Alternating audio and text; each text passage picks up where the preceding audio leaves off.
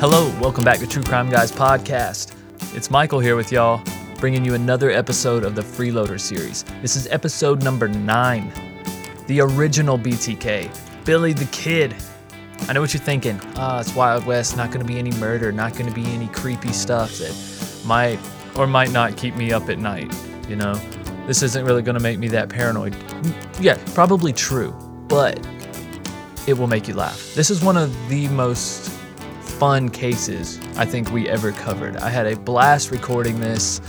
I know Lauren did as well, and it turned out to be one of our favorite episodes overall. There's so much more to Billy the Kid than what we thought, and I think you guys will enjoy it as well. I think our fun kind of shines in this one. I was listening back to some, and it just put a smile on my face.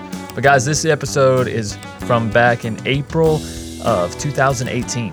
So, hope you guys enjoy it. I'll see you on the other side. Keep creeping.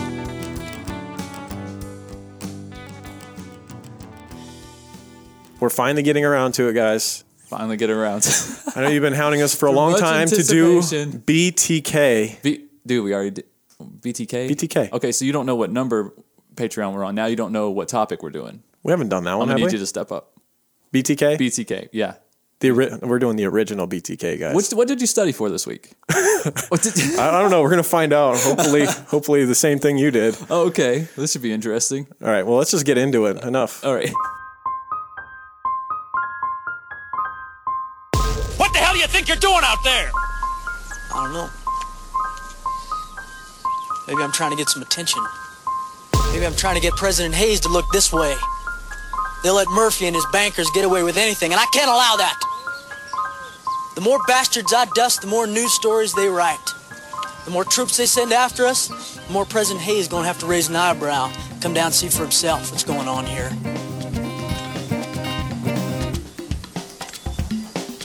Then I'll find out who's really doing the killing. Lincoln County war is over. We just want to get out of here. Let's get down below. Oh, you get down below, all right, Doc. You get down below. You're Billy the Kid, too, you know. You all are. Dirty little Billy bastards.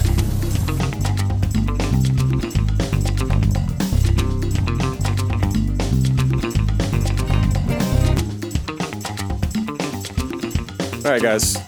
Long awaited. We're actually a week late on our Patreon this week, I've noticed. Yeah. Usually we do it once every fourth week, right? Yeah, we try to do once it a around month, the first. Right around So the first we're of just the a month. little late. A little late. What is it, the 7th or something? But I think we'll make up for it with pizzazz today. Yeah. We alluded to it being BTK. By that, if you haven't figured it out yet, I meant Billy the Kid. Oh. Not bind, torture, kill. We've already done Gosh, you that got me. weirdo. You got me, even though I titled this This is a when I posted it. much more likable character. Yeah. That we're doing this week. Hell yeah. We don't have to joke at his expense as much. He killed for sure. He did some crimes. He did a lot of crimes. Yeah. Not all were just, but the worst ones were just, I would say. Definitely. He did a lot of horse thieving. His hand was a lot of forced. horse thieving that wasn't really his hand forced. He's just doing that for fun and money. But what other choice does he have at this point? Who's going to hire an outlaw? We'll get into that. We'll get into it. We're going to jump too far ahead. But Okay. there's a lot of horse thievery going on. A lot of thievery in general. Yeah, a lot of thievery. But, times were different. You know what I mean? I'm going to talk with an accent. Are too. you? Yeah, we're going to Old go Southwest. You're our from the hickish. Southwest, Lauren. You can do it. I am, man. You got to get into your roots. Well, not far from. The Southwest is a little bit different than Southern accents. All I know is the desert. I'll do the Louisiana guy. All right. I think he has like 2 lines in the whole freaking thing. And No, his infancy and like his younger years were northeast New York, so we Yeah. can even do a little bit of that. Well, see, he's just tough all around.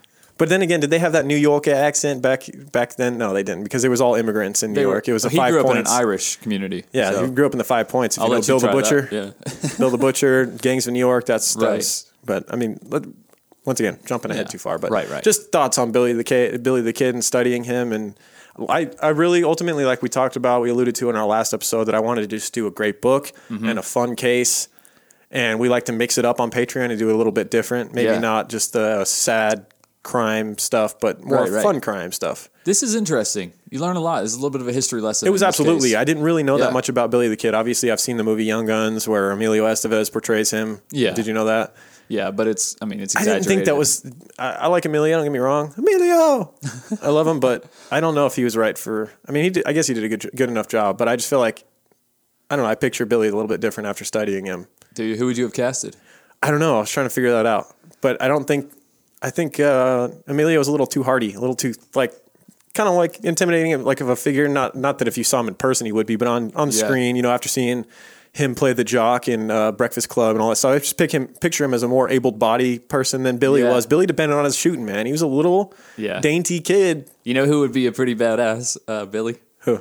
Jesse from Breaking Bad. Aaron. I could kind of see that. He could kind of see that. Yeah. Yeah. Kind of a small frame, thin frame, but kind of a charismatic character. Right. He could do it. He could do it. Yeah. So, yeah, Billy the Kid, I mean, obviously, he's one of the more infamous, notorious gunslingers from the Wild West. And he's kind of looked more in a fond light. Especially in the Mexican communities. Oh, for sure. He was like their savior. He was a voice for them. He was like a hero. Yeah. Yeah. I mean, he was more of a vigilante, like a Robin Hood type guy for them. Voice for the downtrodden. He was fighting the Empire in a sense. It was almost like Star Wars, like, you know, the dark side with the... It was. Because there was a lot of dirty cops, a lot of dirty politicians. Except for Darth Vader was a rich Irishman. Get me my potatoes. I am your father. I'm your father. I'm your father, buddy. Oh, my God. I saw a funny tweet about Darth Vader. Somebody tweeted out that... if you think about it, it sounds like he was getting a blowjob all the time when he's talking. Oh, no. Yeah, and the Force choke is a climax. Are we taking it too far? Yeah, we are. Okay. And we're getting off track already. So Billy the Kid, he was born William Henry McCarty Jr. on November 23rd, 1859 in New York City. New York City. Obviously, the child of immigrants. Mm-hmm. His mother came over from Ireland. She was Irish. Yes, that would be the conclusion. As was the man that she met, that she ended up having William with. Right. Now, if you look into like Wikipedia, or you look at just basic documentaries on YouTube and stuff, there were some good ones. We used a really good book to study. We should talk about real quick. Absolutely. The book was called The Kid by Ron Hansen. And it was read by we got to give this guy props because if you do Audible, if you do Audible and you do audiobooks, you listen to podcasts, you're already one step away. Right. Give this book a chance, and the audio form was fantastic because it was read by Mark Bramhall, and the guy did a phenomenal job. The dude, he did it. He nailed it. He had the Western voice. The Western voice, and then like his normal voice sounded pretty Western already. Right. Like a wise narrator. And then he could do Western accents. But a big part of reading these books is that you have all these different characters, and you have to do a voice for all of them. And it was always clear who he was portraying. If there was a female, he would do a good like Hispanic female voice. Very good. I was surprised. Yeah. He could do the Irish accent. He could do the British accent for the few Englishmen that were in there. And it helps you just really get into it all the more. It's almost like you're watching a movie, but you're not actually watching it. You're just listening. So, it's phenomenally done. It was really well researched. It was 10 hours and 45 minutes in audio form. It was unabridged. There is plenty of facts in that book you're not going to find anywhere else. And you're not going to hear in this case because we don't have time. There's a lot of interactions. Granted, a lot of it was, I think he, as a lot of writers do, the writer Ron Hansen, he added in some pizzazz, like... Well, yeah. There's no way you could have a transcript of every conversation Billy ever had, so he kind of, He probably improvised. Yeah, embellished a little bit here and there, but at the same time, there was plenty of factual stuff to keep it on track, so... Right. But yeah, really well done, and then we watched a PBS documentary on YouTube. Mm-hmm. I don't remember what it was called, but it was about Billy the Kid. It was really well done as well. It's also on Amazon. If you have Amazon Prime or whatever, you can watch it. Just type in Billy the Kid, and it's actually a show put out by PBS, and they do like different episodes on different important historical figures. But the very first one is Billy the Kid. Oh, okay. And it's on there too. I'm pretty sure that's the same one that you watched. Okay. Yeah. What was I going to say? About like most places you look, there's not a lot on his childhood. They kind of skip over like his early childhood. And like even the PBS documentary was like, no one really knows who his father was or how he died. But this book, The Kid by Ron Hansen, it appears that he knew and did enough research or whatever because basically when his mother, Catherine, fled from Ireland to the U.S. to avoid her overbearing parents, she fell in with a rough group of Irish immigrants in the slums, the 5 Points that were depicted in the movie Gangs of New York. Right. It was a very rough area where all the Irish immigrants were coming in. And then you had people that were American citizens that were living there, like Bill the Butcher in the movie that were kind of battling. There's all these... everybody getting killed. It was just chaos. That's his young years. That's where his mom was living. She was working at a laundry and married Irish dock worker Michael McCarty, and that was who Billy the Kid's father was. Now we're going to refer to him as Billy the Kid, even though throughout his life he changed his aliases all the time. Yeah, he did. From infancy, he was known as William Henry McCarty. However, as it goes on, because his mother ends up getting with a different guy, basically what happens is his father, Michael McCarty, signs up to fight in the Civil War. Right. And ends up getting shot and killed on the battlefield. And so he's fatherless from a very young age. But before that, they had two kids. Catherine and Michael had Joseph Edward Josie McCarty, which was Billy's older brother. Right. Josie. And Catherine failed to get birth certificates for either boy. So there's debate on the exact birth dates and all that stuff and names and whatnot. But after much research into this historical figure, people have kind of put things together. Right. But like we said, Michael, his father, joined the Irish Volunteers during the Civil War and died of a gunshot wound in the Battle of Chickamauga in 1863. Catherine, now a widow, moved with the boys to Indianapolis, where Michael's family was living at the time. So that's part of why she decided to leave the 5 Points and head west, which was something a lot of people were doing at the time. They kind of Billy's mom just kept kind of moving him west as you go through the story. Of this part was until left they out. ended up in the Southwest, where he would stay. Yeah, a lot of this stuff is left out. Like the documentaries and stuff. Like even most documentaries will have the fact he was born in New York, but they skip all this moving westward. Yeah, he just to New Mexico. Lands in New Mexico, and that's it. But yeah, I mean, he was actually, and he was the original BTK, BTK of in Wichita, because they end up in Wichita, Kansas, not long after this. So that's right. But they moved to take that, Dennis. While she was in Indianapolis, hanging out with her ex-husband, deceased husband's family, she ends up working and meeting a man named Henry Antrim. He was 23 years old at the time, and she was 36, a much younger guy. He was actually already a veteran of the Civil War. He made it out, and he was an easygoing man. He liked to drink, however, and one thing that changed young Billy's name was the fact that Henry demanded the boys call him Uncle Billy, even though his name was Henry as well. Yeah, that was kind of confusing. It gets confusing because it's almost like Billy's name flips because of his stepfather, and his stepfather's name flips from his real name. So he's being called Billy, the stepfather, and young Billy, he's been being called Billy because his name was William. He's already being called Billy. He has to switch to now going to his middle name and being called Henry for a while. But we're just going to call him Billy all the way through, okay? Right. And his stepfather's fucking Henry, okay? Yeah, fuck off. that guy. Right. That guy You're only known because of your fucking stepson. Yeah, There's a lot of characters in this that were only known because they happened to know Billy. Yeah, exactly. He demanded that he be called Uncle Billy, but we're going to call him Henry. Anyways, she gets with him, and in 1870, Catherine decided to leave Antrim and head west to Wichita, Kansas, after hearing fortunes were being made there.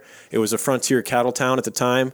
A lot of money being made on cattle and horses during this time. That's kind of like one of the major commodities that there are. Obviously, silver and gold would be getting found as well, which is another reason why they move again. She moves to Wichita, Kansas, and she leaves behind Uncle Billy or Henry. Yeah, but not for long, because he follows along like a puppy dog. Oh, damn it. There were no schools in Wichita at the time, so Catherine taught the boys everything she knew. However, she was pretty intelligent, though. She was. Yeah, she was very savvy. She was very likable. She had a lot of charisma. She kind of made her way everywhere she went, and that's, I think, a big reason why. I think Billy took after her a lot. Oh, absolutely. Yeah. I think that's why he was so fond of her throughout his whole life. They were very much alike, and much more than his older brother Josie seemed to not take after her as much. He had some. Young Billy was very, very savvy and smart. Like, he was just talented in general, which we'll get to. But Josie wasn't, though. Josie didn't get as much of that. Josie had some mental limitations, and she struggled to teach Josie as easily as Billy. Billy picked him on things real quick. Josie was still just barely above literate, even after all of her teachings. And then Billy he could write letters. He could, he even started picking up on other languages. He could, you'll see his many talents. Right. He became fluent in Spanish. Yeah, later on. Yeah, absolutely. So yeah, they're living in Wichita for a brief time, and Henry follows up with them. Billy, as we alluded to, with all of his talents, he could write letters, do arithmetic, read books, do poetry, and even becomes a good dancer at a certain point, which would help him get a lot of love down in New Mexico with the large Hispanic population. Oh yeah, absolutely. Because they do a lot of dancing. I was just, while you were reading that list, I was thinking how unimpressive that is today. I was like, just to do basic stuff? Like this is standout shit right here. Writing letters, arithmetic, reading books and poetry. But now it's like, well, when there's no schools in a lot of towns, no public schools in a lot of towns. I'm just saying it's crazy to. Yeah, it's a brand new country. There's not roads. There's not. I mean, in large parts, there's not much of anything. Very little law.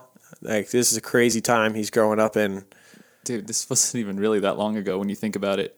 Yeah, it was 200 years ago, or maybe less than, like 150 years ago, somewhere around there. Yeah, about 150 years ago. Yeah. That's like, really not that far when you think of it. 1.5 generations, not even 1.25 generations. Like, your great-grandparents pretty much grew up in this. Yeah. My great-grandfather, I know for a fact, was born in 1912. Uh-huh. And so my regular grandmother's 90. She was born in I want to say the 20s. Mm. So, I mean, her parents for sure, were well into this. Exactly. Yeah, it's nuts. Most of our great-grandparents were immigrants. If you're an American, it's a country of immigrants. Yeah. He was also known to be ambidextrous as a child. Kids marveled at the fact that he could throw rocks equally with both hands. That is actually kind of impressive. I think it's more impressive that he even tried it. I think the problem is most kids, we all latch on to whichever hand we're better with and just never even try to do it with our other hand anymore. I look so silly trying to throw a football left-handed. I had a friend in high school. He was ambidextrous. He could throw with both hands, and you couldn't tell either. I bet it's a matter of just practicing, though, more than anything. That's what he said. He said he just practiced it. And I was like, why? I was like, I don't know. Michael, you recently learned how to juggle, and I think it's more. It's actually quite easy to do if you just give yourself. It is. The average person, I'd say, half an hour. Within half an hour, you can learn to juggle basic juggling. Yeah, I think. But no one ever does it, and they just marvel at people that can do it for some reason. It's like, give you just 30 minutes. Dude, I can almost on your lunch break, you can learn to juggle. I can almost juggle 4 balls. I'm getting there. Yeah, now you're just getting obsessed, though. Oh, yeah, I am. Michael's going to be juggling chainsaws and shit soon. I'm going to go get some clubs. Oh, my God. It's going to be the fucking circus in this studio. I don't know, you're trying to keep him on track. He's over there juggling coffee mugs and shit. But yeah, he also was we talked about how charismatic he was. His mother drew the same kind of she would go places and just people would kind of be drawn to her. And Billy had that. He would be the leader of the kids, whatever town he would end up in. He would seem to be the leader of the group of kids, and they would go do mischievous stuff. Right. And he was their pack leader. It's funny that he was called the kid because it seemed like his age never mattered.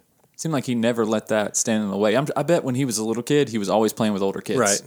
Yeah. And I think he just grew up that way, and he just grew up quickly. He was like an old soul, like an old wise soul. It might have been they called him the kid just because of his size. Oh, well, yeah, definitely. Because even as a kid, he was slight, and then even into adulthood, he stood at about 5'7" and never weighed more than 130 pounds. Yeah. And, you're talking, he's dealing with some rough crowds throughout. He couldn't really grow facial hair either. So oh, no, he had just a little bit of dirt on his lip. Yeah.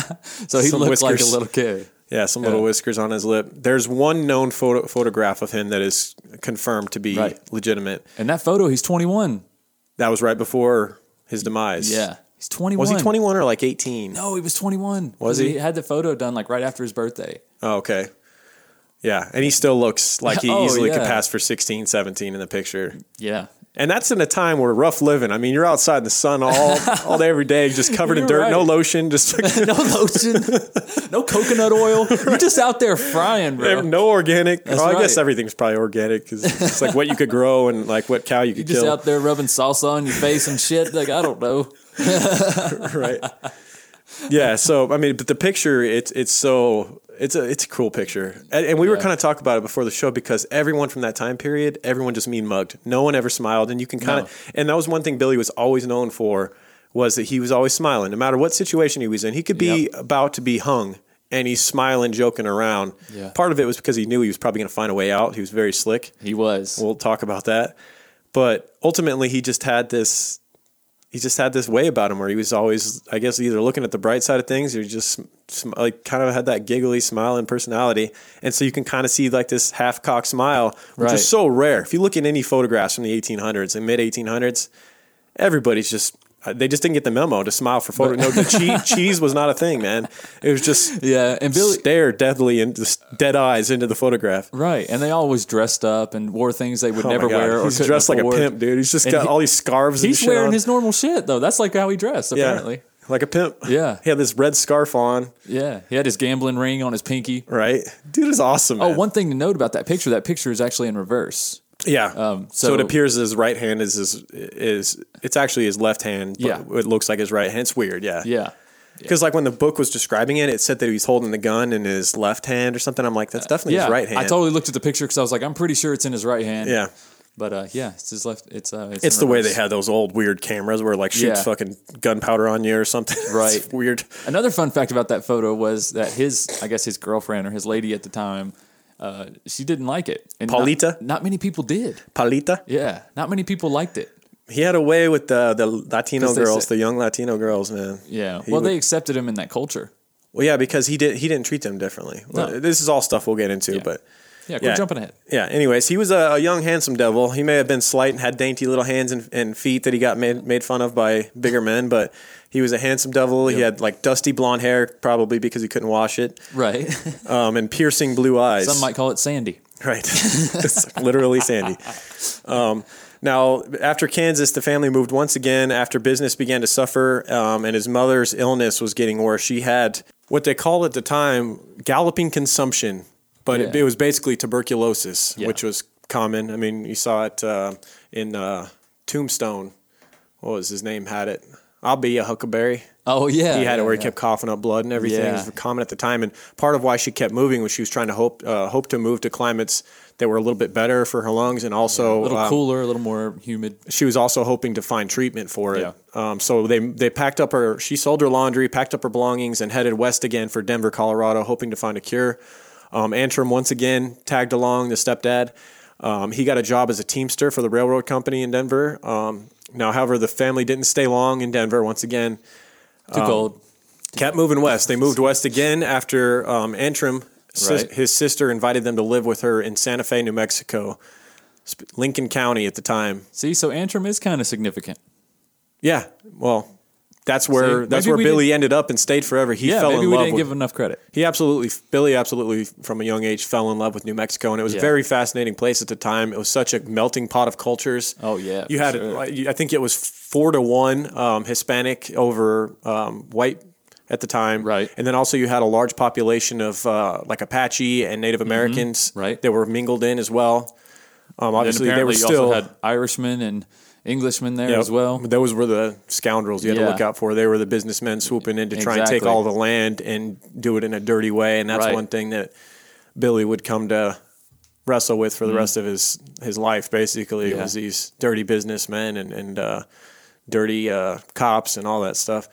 So Catherine, after moving to New Mexico, very sick, she finally decides to marry Henry Antrim on March of 1873. Billy was 12 years old. He now took the last name of Antrim, and basically he was being called Henry Antrim at the time because his dad was still going by Billy or whatever. So if you hear Henry Antrim early on, that was what he was being called. Right. Billy, as we mentioned, the Hispanics outnumbered whites 4-1 in the area at the time. Billy became quickly fluent in Spanish. Now that's... You would think that makes sense, but a lot of people around him didn't. You know, he was like either really talented or he actually was diligent to make it happen. Well, you know what I mean? So he became real popular because he could speak the language. He took up with their culture. A lot of whites in the area at the time acted like they were better than the Mexican population and the Native American population at the time. But I think Billy had such a jump on the English language that he felt confident enough. You know, because of his mother at a young age, being educated as she was, I felt like he kind of had a leg up. A lot of these guys could barely speak English. But you look at his own older brother Josie never learned Spanish. But Josie was different. Yeah, Josie didn't win the genetic lottery. By 1874, the family was living in Silver City, New Mexico. There was part of why they moved to New Mexico as well, as they were hoping to get in on the silver that was being discovered there. Right. Billy was 14. He had many friends. He was a good, rambunctious teenager that took care of his sick mother as well. He was like Henry Antrim was off working for the railroad or doing whatever he was doing, right, and didn't tend to his newlywed wife at all. Like just Well, those jobs are a lot of over the road even nowadays. Yeah, People that granted, work he for the railroad are wasn't gone for- there, but Yeah. Josie kind of stayed away from his mother. Yeah. Catherine was kind of bedridden and sickly, and Josie was off working and not giving any money to help his mother, and also not sitting by like that. This shows you Billy's nature. He was every night he would sit by the bed of his mother and read Yeah. to her and sing songs to her, and any money he made on the side. He started working for a blacksmith, making 10 cents an hour, and was using that to help his mother get along. Catherine, when she was feeling well enough, was like baking homemade cakes and selling them on the side, and also was like renting a room to strangers just to try and make ends meet. Right. Now Billy's working for this blacksmith, and he's kind of being. This blacksmith is an asshole. He was always bullied by bigger, older men. This Yeah. is a different time where it was just like, get over here, you little pipsqueak. You little pissant. Yeah. Yeah. Yeah, so he's this blacksmith's kind of like always pushing him around, messing with him. And one night Billy had enough, and this kind of shows you the start of his he likes revenge, and he's got a temper Right. on him. One night Billy borrows a shotgun and destroyed the fire bellows of this blacksmith's shop. Right. It's something he depended on for a living, and he also destroyed the B on the blacksmith sign, turning it into Lacksmith, which I think is pretty clever. See what you did there? That's for the day, back in the day. For That's a kid to pretty do that, damn that is good. pretty clever, man. That would be a meme nowadays. Right? But that was really good then. Now, the blacksmith suspected that it was Billy, but he couldn't prove it, and therefore Billy never got punished for it. Josie and Henry were no help to worsening Catherine, as we had mentioned, and Billy would sit with her nightly.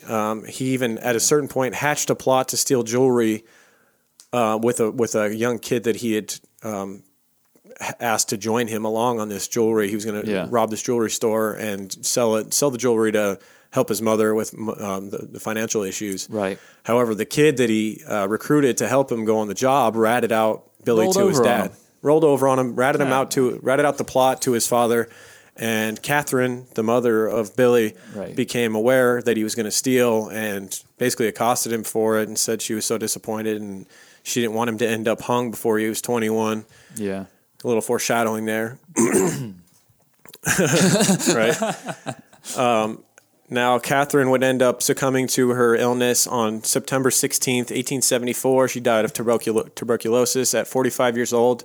Billy was only 14 years old, and this is the turning point where I think he had no positive influences or people to keep him in line after this, and it was a hard living time. This really pissed him off too, especially seeing how everyone left his mother. Yeah, like because he wrote Henry and told him. Henry Antrim was off in a different town working, and he didn't even come back for the funeral. He kept writing him letters saying she's getting worse, and Henry would just kind of blow it off. Well, he finally wrote back a letter that said "sad." Right. What a dick. Right. Didn't come to the funeral. No. Yeah, his older brother Josie's off working and not helping out, and Josie was saddened by it, and he couldn't bring himself to come and be next to his mother who was dying.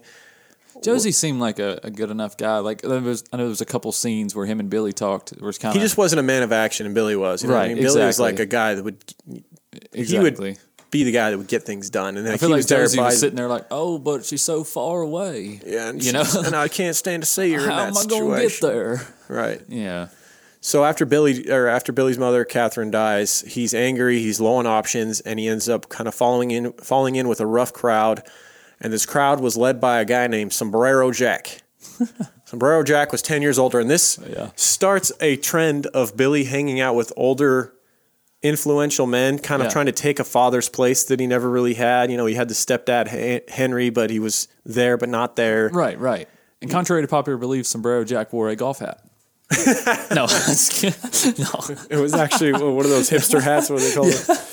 A fedora. Fedora. It was actually a fedora. Right. It was a sombrero. I imagine one real big sombrero. Yeah. He was a gringo with a sombrero. Right. Yeah. So, like I said, this starts a trend of Billy continually getting involved with much older men that were involved in, some questionable things. Right. Right. Sombrero Jack was a career criminal. And so Sombrero Jack breaks into a store. It wasn't like a laundry. He breaks in. He stole clothing, guns, and all this stuff from this store. Right. Billy wasn't along with him at the time, but he did go to Billy and basically make an agreement with Billy that if Billy took all the stuff and sold it, he would give Billy half the earnings from it. Yeah. And so Billy's in possession of all these stolen goods, these guns, these clothes, and he's actually starts wearing these clothes because he doesn't have nice clothes of his own, and gets noticed for having these nice clothes by a woman who inspects his closet and finds this drum filled with stuff, all the stolen goods. Plus one of the guns from the store. One of the guns from the store, and he ends up doing his first stint in jail because of this. So he's caught and put in jail for having these stolen goods. He's looking at 6 weeks in jail before the case would even be heard. And for a young... And he was like, nah, I don't think I'm going to hang around for that. Right. He's much like some people that we've studied in this, like a Panzram or Ted Bundy, where he's a slippery minx. He's hard to hold on to. Turn your back, I'm going to head on up that fireplace over there. And jails weren't quite the same no, they back weren't. then. It was like wooden doors and big holes and shit. And which we've learned from a lot of clay cases. Clay walls and fireplaces that a skinny kid might be able to fit out. I feel like in this time, if you didn't escape from jail, you just really weren't trying in life. Right? You know what I mean? Exactly. Like, you're really not trying. Either you're a drunkard. And you just ain't got no motivation. Yeah, and they may just give you a bottle of whiskey if you're a drunkard in jail. Like, here. just keep you in here. Yeah, let's just keep an eye on you in here and keep drinking. All right. Hey, it's the cheapest room and board you're going to get. Man. Right. Yeah, so he's looking at 6 weeks in jail before his case even heard, and he figured he'd probably be found guilty anyway, having possession of those stolen goods. Yeah. However, the sheriff at the time he was kind of catching flack for even having Billy locked up because the sheriff's son was one of Billy's good friends. Mm-hmm. And so sheriff's son's giving him flack for it, and his wife even at the time is giving him flack, feeling bad for Billy. Right, because Billy's mom just died, and they knew him personally. Yeah. Like, it's all about who you know. Yeah, and so he's the sheriff's got a little bit of a soft spot and feels bad for having to have him locked up. And Billy plays on that. He was really good at that. Oh, hell yeah. All the way through to the end, he was always really good at getting people's guards down. He seemed harmless. He was always in a positive mood. But in all fairness, he was harmless to people who were harmless to him. Mostly, dude. At the end, that last jailbreak we'll talk about, there was the one deputy that didn't deserve what he had coming to him. But how else is he going to get out, though? Self-preservation at that point. That doesn't change the fact that he didn't deserve that. All right, Sheriff Lauren. Right. I'm going to lay the law down around here. All right. Yeah. So he plays on the sheriff's soft spot for him and requests that the sheriff let him leave the cell to like stretch out or whatever in the hallway. Yeah. And in the hallway what kind of excuses I'd be like, that cell's plenty big enough. Exactly. Billy, you're a small boy. You can stretch out all you want in there. You can do jumping jacks. You can lay out there 3 times long ways if you wanted to. Right. Yeah, so he convinced the sheriff to let him out for 30 minutes of exercise outside of his cell every morning. And one morning when the jailer wasn't looking, he ducked into a thin fireplace that was in the main area of the jail and was able to crawl his way up this narrow fireplace. Dude, you know what my favorite thing about this story is? This part of the story? When he gets out the top and he's coughing and covered in soot and shit. No. Even better than that is the sheriff's reaction. He's like, oh, well, damn. That was pretty impressive. That was impressive. I think I'm just going to let him go. Yeah, so even the sheriff was a little bit. I don't believe I've seen a young man with so much motivation, so much moxie. drive. Moxie is the word I would use. Yeah, so he crawls up the flue onto the roof, jumps off, and he's out. And he hops a stagecoach and heads to Arizona. What a badass! Right? He figures he should probably flee the area for a while. He probably jumped through the roof of it. Right? Well, he weighed all of 125 pounds. So he probably didn't even break the tarp. He just rode on top. Right. Tiny little dust cloud. Like a little hammock. So he hops a stagecoach and heads to Arizona. There he's planning to meet up with his stepfather, Henry Antrim, who is working in Arizona at the time. He does find him, and he finds Henry fruitlessly panning for gold in a river by day. That was basically all he was doing, finding little baby nuggets here and there, and just enough to survive out there. And he didn't have much to offer for Billy. Even if he did, I don't know if he would have offered much. I think he was more smitten with Billy's mother than anything, and didn't really care what happened to Billy. Right. They have this sit down at a restaurant where he gives Billy like a shot or whatever, a shot of whiskey. Billy's first encounter with liquor, I believe. Yeah. And they start talking, and he offers him a room for the night. Tells him that's all I can do. I've got very little. I can offer you a room for the night, and buys him a steak or whatever. But when he's sitting down and talking to Billy, he's, what's the real reason you're here, Billy? Yeah. Billy finally tells him that he had gotten caught for theft. Mm-hmm. And at that point, he tells him... And now he's all Mr. Righteous all of a sudden. I got a good reputation around here. I can't have your thieving ass around here getting me in trouble. Pretty much. So that room, I'm not letting you stay there. And what Billy does next is pretty funny. It's pretty badass. He's like, all right, I'll just collect my things then. And some of yours. He realizes that that old Henry's had one too many. Oh, Billy at one point, I thought this was kind of funny in the book. I don't know if this actually happened or if the book, like the writer made some phenomenal dialogue. Yeah. This is like Tarantino shit, like just great dialogue. Super good. Anyway, so he's sitting there with Henry and they're drinking and Henry does another shot and he's looking like he's a little slockered.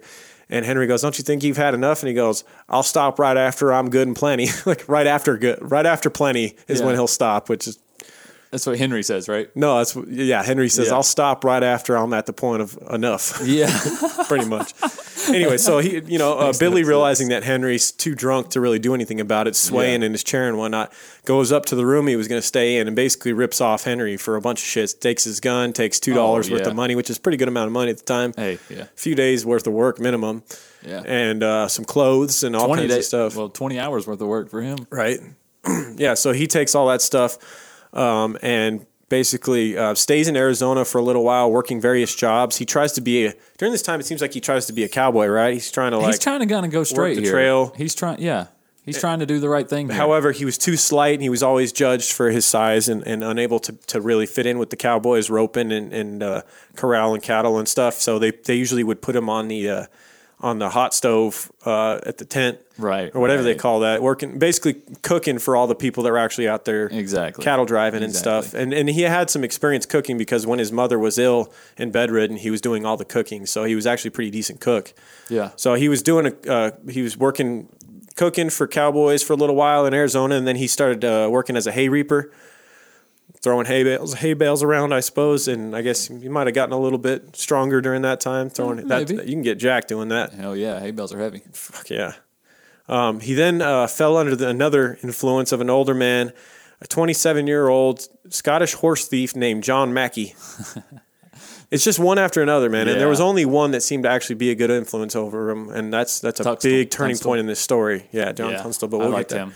So he comes across this 27-year-old Scottish horse thief named John Mackey. Mackey believed in the code of the West, which meant that he could take whatever he wanted, including other men's livestock. He also introduced Billy to prostitution.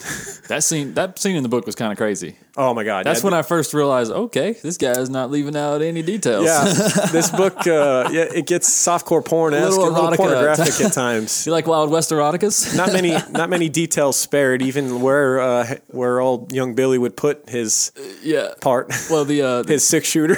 The downloads of this book just went up. Seriously. The first prostitute supposedly wouldn't let him actually even penetrate her. She would use her thighs instead because she didn't want to get pregnant. Yeah. I don't know if condoms were in little. Were they even? Supply? They had something like that because he mentioned it later in the book that he had probably using like old saddle leather or something. Saddle leather? Who knows? I mean, I don't think they had Trojans back then. Anyway, so Billy's first. I don't even if that counts as like losing your virginity if you technically stuck it in her thighs. I mean, he finished, so yeah, he had a good time. Sounds like in the book. He only paid $1, so that's a bargain. That's a bargain. Yeah. Anyway, so yeah, John Mackey, the Scottishman, introduced. If we could do a good Scottish accent, I don't know. Put it in there. Put it in her thighs, mate. Put it in her thighs, mate. She won't have a problem with it. She'll give you a discount. Right. So Mackey and Billy went on stealing horses, and this is his first encounter with stealing horses. And after this, it's free for all. Billy. Say what you want. He seemed real likable, and most of his crimes were justified except for non-stop horse thievery. This dude stole, in this book alone, it's just a side, like, little footnote. Like, and then he went on stealing horses on his way here. Literally, like, sounds in the book like he stole about 9,000 horses. At least. Like, it was a daily horses. Occurrence, maybe multiple times a day. Like, as much as you take a piss, he's stealing a horse. It's almost like, oh, what do we got to do now? I got a little free time. I think we'll steal a horse. Yeah, I'm going to steal a few horses. It was a quick way to make a buck. There's horses and cattle. If it wasn't horses, it was cattle he was stealing. Yeah. He was stealing something, and it was always livestock. I think just because there was no resistance. And out on these ranches, I mean, these people didn't stand a chance. What are they going to do? Come out and shoot at a gang of outlaws? Right. Come on, what are you going to do? Yeah, he was rarely alone when he was doing it. He usually had some followers that were with him. And Mackey had his own followers. Yeah, what are you going to do? Tell the sheriff by the time they're there, he's already gone. They're long gone. The horses are already sold. Yeah. Now, however, him and Mackey running around stealing all these horses finally get attention because they're doing it so much, so frequently that people are getting pissed. And on February of 1877, they have warrants out for their arrest, and they're taken under arrest while eating breakfast at a Camp Grant guardhouse is where they're jailed. And so Billy, once again behind bars, immediately notice you just picture he's being walked in the jail and he's just scoping everything out. He's just, hell yeah. All right, where's my fucking angle here? And he gets put in his cell and he starts looking around, and it doesn't take long to notice a 1 foot gap of room between the ventilation. Basically, the gap is for ventilation, and it's between the walls and the roof overhang, this old shitty jail. Yeah. And he's looking at it, and you just picture him immediately smirking, like, "There's my spot." Mm-hmm. And it just so happened that night that he gets put in jail, there was going to be live music performed for the officers out in like the courtyard. Oh, how sweet! He probably paid for it. Yeah. And so the way the book described it was pretty funny. It was like he's talking to Mackey in the cell, and he's like, "I heard there's going to be live music tonight." And Mackey's like, "So what about it?" And he's in a Scottish hick accent. What about it? What about it? What? I don't know. Yeah, it's terrible. We're not going to try. We're not going to try. Anyways, and he goes, "I like live music," and that's just kind of his way of going, "I'm getting out of here tonight." Yeah. And so later that night, as the concert's going on, he has Mackey stand there, and he stands on his shoulders and gets up into that 1 foot gap and actually climbs out and jumps down, like in the same courtyard where all the officers are watching the live music, and they don't hear the thud of his feet hitting the ground because they're too distracted by the music. And he's like 50 pounds. Yeah, and he doesn't weigh shit. Yeah, so he ends up escaping by dropping down out of that gap, and Mackey ended up getting released due to insufficient evidence of the horse thievery anyway. So it was all for naught. However, he got out a little earlier than he would have. How unmotivated the officers are. They're like, well, you got the horses in possession. It's his word against ours. Shit, I don't see him, and he ain't in the jail anymore, right. So... I guess half them horses came back anyway, so... Well, just boost the economy. Right. Now... Mackey, he's still continuing to. They ended up meeting back up. So after Billy escaped from jail and Mackey got out, Billy had to walk like miles through the desert, and he finds this little town in a bar, and he straggles in all like dying of dehydration. Probably drinks out of a water trough or something, a horse trough. Probably takes somebody else's beer. And by just luck and circumstance, he runs into Mackey, and they start working again together. And one of the people that Mackey is using as like a fence, so he's stealing horses and he's stealing also like saddles and all that kind of stuff. Right. And there's this farrier named Windy Cahill. I want to say he's another Scottish guy.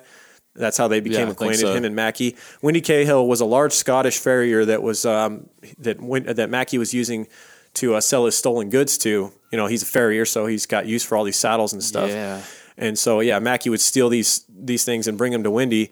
And he was another farrier / blacksmith that would incessantly mess with young Billy. The bar scene. Anytime that Billy was around Mackey and they would go meet up with Windy Cahill, would start messing with Billy and pushing him around and doing all this shit. And on the night of August 1877, Billy's at a poker table. And he's playing poker, and Mackey's there playing poker together. And you could picture this like a scene out of a movie. They're playing poker, and some words start getting exchanged. Billy prods him a little bit, makes a fat joke. They were talking prostitutes, they were talking sex workers, and Mackey was talking about doing that. And Billy said something about, "Are you sure you won't kill him if you lay on him?" Because Mackey was a bigger dude. Made a fat joke. Mackey wasn't too quick on the uptake, and it took him a little while to respond, according to the book. But finally, he came out with 2 hours later. Yeah. Fast forward 2 hours later, Mackey finally gets his joke, and it has something to do something along the lines of Billy's mother teaching him how to prostitute or something like that. And apparently, Billy had a soft spot for his dead mother. Basically, calling him a old school motherfucker. Right. Right. Billy don't like being his mother being talked about. No. Calls him out, stands up and calls him out. Mackey immediately drops him with a punch to the stomach. This is a guy that's probably 3 times Billy's size, by the way. Yeah, basically knocks his breath away with one punch. Billy's on the ground. Mackey gets on top of him and starts slapping him around, and the whole room is kind of laughing and playing along as Mackey's just tormenting him. Right. This is almost, you could make a case here for sure for self-defense, because Billy's so small and this big dude is sitting on him, and Billy's supposedly not even being able to breathe. However, he's able to reach and get a hold of his pistol. Well, don't leave out the fact that he was threatening to bite Billy in the face and was actually leaning down to his face. Really? Remember? They said that in the book? I don't remember that. Wow. Yeah, he said something along, like we said, with the dialogue. I don't know, but it's odd that this dialogue fits, I guess, what happened. Well, I want to say that self-defense back then was pretty loose. Like, if you got in an argument and, like, the two kind of squared off, it's like one guy ends up dead. It's kind of like, well, you guys both agreed. Well, you swung at him. No, but what he was doing was... Especially if you're on top of a guy. He was on top of him, size. had his shoulders down or whatever, and said something along the lines of, "You won't be so pretty if I bite that little nose off." And he was coming down towards his face. And that's why Billy reached for his gun. He had no other option. Yeah. I mean, I think he would have rode it out and just take the ass whooping if he wasn't trying to do that. We'll never know. We'll never know. And whether the nose biting thing is true or not, we'll probably never really know either. But that's a crazy detail that someone would just make up, you know? Yeah, exactly. And there was plenty of people there that they could have written it down or talked about it later. But I mean, we know the telephone game. A lot of shit can get screwed, especially in the West, misconstrued over 150 years ago. Yeah, in the West, there's some hyperbole, I'm sure. Anyways, the gist of the story is Billy, being held down and tormented by this guy, ends up getting a hold of his pistol when he's not looking and gut shots him. Yep. Shoots him right in the stomach, which is a death sentence. Whether you bleed out or shooting the lead upwards through the stomach. Whether you bleed out or you have a long, agonizing lead poisoning trip where you're dead by morning, that's basically what happened. Is the guy basically suffered all night long before finally given in to sweet death. And Billy was on the run again, knowing that even though the people in the room, like when he looked around the bar, he said that was self-defense. You guys saw that. They were all like, yeah, I saw self-defense, but you know, they're probably like, shit, I don't know if I want to get shot next. So when the sheriff comes and investigates, he decides to put out a warrant for murder on Billy. And so Billy flees back to New Mexico. He loved New Mexico anyway, and this is somewhere he would always return to. If he ever left, he would always... New Mexico was always his home. Yeah. Now, for a while now, this is kind of where he's on the lam, like trying to stay hidden because he's wanted for murder. Right. And he's staying on this camp called Apache Tejo, and he began calling himself William H. Bonney. He changes his name again. Yeah. Bonnie was his mother's maiden name, by the way, so that's where the Bonnie comes from. Oh, that's cool. So he starts calling himself William H. Bonnie. He's 17 years old at this time, and basically he's taken on the persona of a Mexican. He's got a sombrero. He's wearing basically like the equivalent of a poncho, and that's where you see like what's his face? His depiction of him in Young Guns, Emilio Estevez. Yeah, you see him. He looks like a Mexican, and a lot of people when they would see Billy the Kid at the time, they would upon arrival of seeing him, they would just assume he was another Mexican because he had, he was out in the sun all day.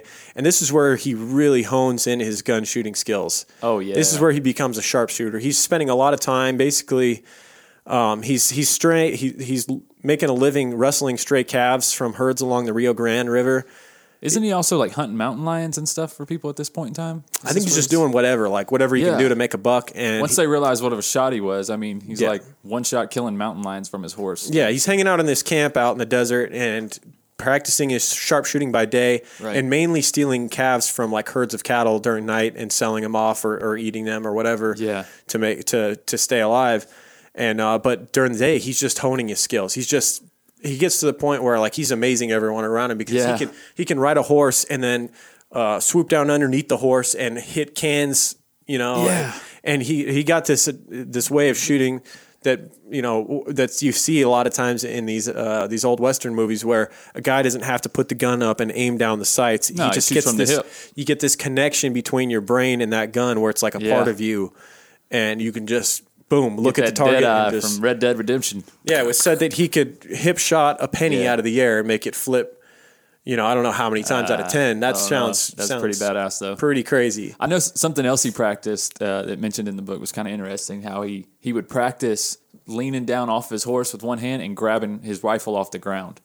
Wow. And I think he did that in case like he was in a battle and like if he wanted to take somebody else's gun, maybe he's out of ammo. He could literally at full speed swing all the way down to the belly of the horse, grab the gun, and pull himself Being back light up. and little probably help with these crazy maneuvers as well, and not getting hit when you're thin as a rail. Yeah, exactly. It helps because he's got smaller target. The one thing about Billy is he was in a lot of sticky situations. His 21 years were, and this is such an interesting life. Kind of a Clyde Barrow type. Such an interesting life by all accounts. Every account about Billy, that's the one thing you can't deny. Whether you thought he was good or bad, this dude it's amazing. He lived a crazy life. He only lived awesome. to 21, but it's amazing that he even lived that long when you hear about all these situations he got into where so many people around him ended up dead and he made it out.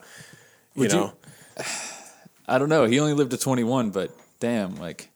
He could have lived longer. You could live a life like that. He did himself in by staying in that same area. If he would have fled, he could have lived went to Mexico to an old age. Yeah.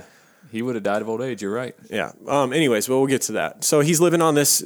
He's living in Apache Tejo, and he's shooting guns all day and just honing in his skills, wrestling calves. However, soon word got out about his skills, his sharpshooting skills, and all that stuff, and he was recruited by a group of bandits that called themselves the Boys. This group was led by a man named Jesse Evans. He was 23 years old at the time. He was half Cherokee with red hair and a hothead, like a guy that was bloodthirsty, that was feared. This is dude what you imagine as a real outlaw. Very scary. I wish there was pictures. I tried to find pictures of Jesse Evans. There wasn't, because this Jesse Evans is going to play a major role in this rest of this story. He was always going to be one of those things where Billy switches sides at a certain point. Right now, he's working with Jesse Evans. Jesse Evans goes to the highest bidder. Yeah. I mean, period. He's freelance gunslinging. Wherever the money is, he will kill for that person. Right. So Billy's running around with Jesse Evans and the boys, quote unquote, the boys, and he's loving it. He's under the influence of another older man, because like Jesse's 6 years older than him at the time or something. And the gang is boldly stealing horses. They're feared by anyone among them or around. They stole whatever they wanted. They even sent a taunting letter to the Mencia Independent newspaper, written by Billy but worded by Jesse. Yeah. Because I'm assuming Jesse was illiterate. Yeah, basically, the gist of the letter they sent to the public, because everybody's feared this gang and they were trying to figure out what they were going to do to stop them, but they really couldn't, because law enforcement had such a weak influence at the time. They didn't have like large police department. It was like a sheriff and whoever he could hire, some shopkeepers and stuff to help him out. Yeah. Like a militia almost. So they send this taunting letter to the newspaper, and they say, "The public is our oyster, and having the power, we claim the right to appropriate any property we take a fancy to, and that we should exercise the right regardless of consequences." Oh, damn. Not only are you doing it, you're stating that's why you're doing it. Yeah. Like, just because we can. You got to respect that. I guess so, yeah. They're not denying the fact that they're just going to take what they want. Yeah. Just letting you know. Now, it's about this time that they steal the wrong horses, though. There are some people that you just don't want to mess with. Yeah. You steal the average man's horse, you can get away with it every time. However, you steal some powerful businessmen's horses and things start to change. So the boys steal the horses of a man named John Henry Tunstall. He was a well-off British businessman who had immigrated over and basically trying to make his big name in the West. Right. He hears that there's a lot of money to be made. He saw the opportunity, saw what the Irish were doing over here. Over in Britain at the time, all the land was all taken and right. Everybody all had a claim. Now, this is the Wild West. He can go there and make a huge name for himself, and that's what he intended to do. Tunstall had a foreman named Dick Brewer at the time. Brewer was a relentless. He was so angered by the theft of Henry Tunstall. He had like these prize ponies that they had stolen. Like, these were not your average horse. Right. Henry Tunstall, this British man, had some beautiful horses that they had absolutely. taken, and they were actually like, those are the ones that like Billy and the boys were riding, because they're like, these are high quality steeds here. So like they're actually not just selling them, like they're riding around on Tunstall's horses here. Right. These are like what is it, the like the horse that they cut the head off of in Casino? Yeah. Like these are some prize horses. You mean Godfather. Godfather, yes, yeah. Godfather, yeah. Yeah, like that horse. Wakes up in the bed with a horse's head. Yeah. Oh God, that scene just destroyed me when I first saw it. That was horrific. Yeah, I try to disguise that from my wife. Anytime I'm watching that movie, I'm like, you should probably leave the room for a minute. We have 6 horses in the backyard. That's her passion. Right. So he's riding around on Tunstall's horses, and Tunstall's foreman and like security, one of his employees, he's got like all these guys that he's hired, and a lot of them are roughnecks, guys that usually used to be criminals, and now they've decided they want to take a different lot in life and they can make money doing things the right way. So they start working for Tunstall, and this guy Dick Brewer is pissed, and he decides he's going to have a relentless pursuit of the gang, the boys, and he's going to get those freaking horses back. Yeah. So he convinced, at the time there was a sheriff named Bill Brady, and Brady didn't really want much to do with it. He was elected much like how sheriffs back then were elected, because he had known some powerful people at the time, some businessmen, and Bill Brady got elected as a means for those businessmen to have their bidding with the law and do what they want. And you'll see how that affects everything. Bill Brady is a dirty sheriff, and he only does what the rich, powerful businessmen tell him to do. The sheriffs and the governors are nothing but pawns in these stories. Yep. They have no it's power. It's the businessmen running everything. They have no power. Which is kind of how it still just is. Like really. now. Yeah, wait a minute. Yeah. So Brewer goes to Bill Brady, the sheriff, to assemble a posse and arrest the gang after hearing about them being in a temporary hideout. Brewer has been made aware that they're hiding out in this house out in the middle of nowhere. Right. And so he goes to Bill Brady, and Bill Brady really doesn't want anything to do with it at first. However, Brewer is able to convince him, so they get this posse together to go out and get the boys. They find them, they go out to their hideout, and a shootout ensues. Eventually, the boys surrender after being promised that they wouldn't be lynched. Dude, so they surround them and can you catch imagine them off guard. living in a time where you could just be like a butcher, like cutting beef or whatever, and some sheriff comes by the door, throws you a rifle. Let's go. We're going to get Billy the Kid. You know, like, yeah, that's how it was. And that was like no big deal. It's like, deputies was like a very loose term back then. Apparently, it was like you're doing whatever, trimming horse feet by day, and then there's like the sheriff comes over. Come on, grab a gun. Let's do this. We're gonna go get the boys. We're gonna go get the boys. It's like no wonder all these guys were happy in just these old blue collar jobs because they got the freaking dude. Whether you were a bandit or a lawman back then, your life was. I mean, crazy. you were bound to be a part of something at some point. Whether you were just an innocent bystander, you were liable to get shot, or just if you say the wrong thing or look at somebody the wrong way. I would love to just sit down with any of these guys from here, even like a bartender. Can you imagine the stories that dude's got? Right. Oh, bartenders especially, like a saloon. Are you kidding me? Are you kidding? Crazy, man. Different time. Only 150 years ago, though. Right. Remember that, people. That's crazy. So initially, when Brewer heard about this hideout that they were at, he had actually went there on his own. Really ballsy move. And approached the gang and confronted them and said, I want my horses. Yeah. And Jesse Evans, the leader, the scary leader, actually so impressed by his gall to come up and do that, said, you can have your horses back, but we're keeping the rest. We're keeping Tunstall's horses since he ain't here to do anything about it. Right. And Brewer demanded that he give him all the horses, including Tunstall's, and that's when he said, well, I guess you're not getting anything, so get the hell out of here or we're going to kill you. And they all kind of surrounded him, and Brewer decided it was best to leave, but he came back with this posse, including Sheriff Brady, and they were able to get the upper hand and take them into custody. Billy, however... After a long shootout, though. However, Billy was not... He was in the house... doing whatever when Brewer had first come up. So Brewer didn't know Billy was with them. He had saw only what he had seen. Exactly. And Billy, when they came back and had this whole standoff, he actually stayed in the house and they didn't go in there to look around. So Billy escaped this whole thing. Jesse Evans and the rest of the boys went into custody and Billy escaped with them not knowing he was there. Well, they also filled that house full of bullet holes, though. Right. So they assumed that whoever anybody was in there would be dead anyway. Yeah, it'd be dead. Right.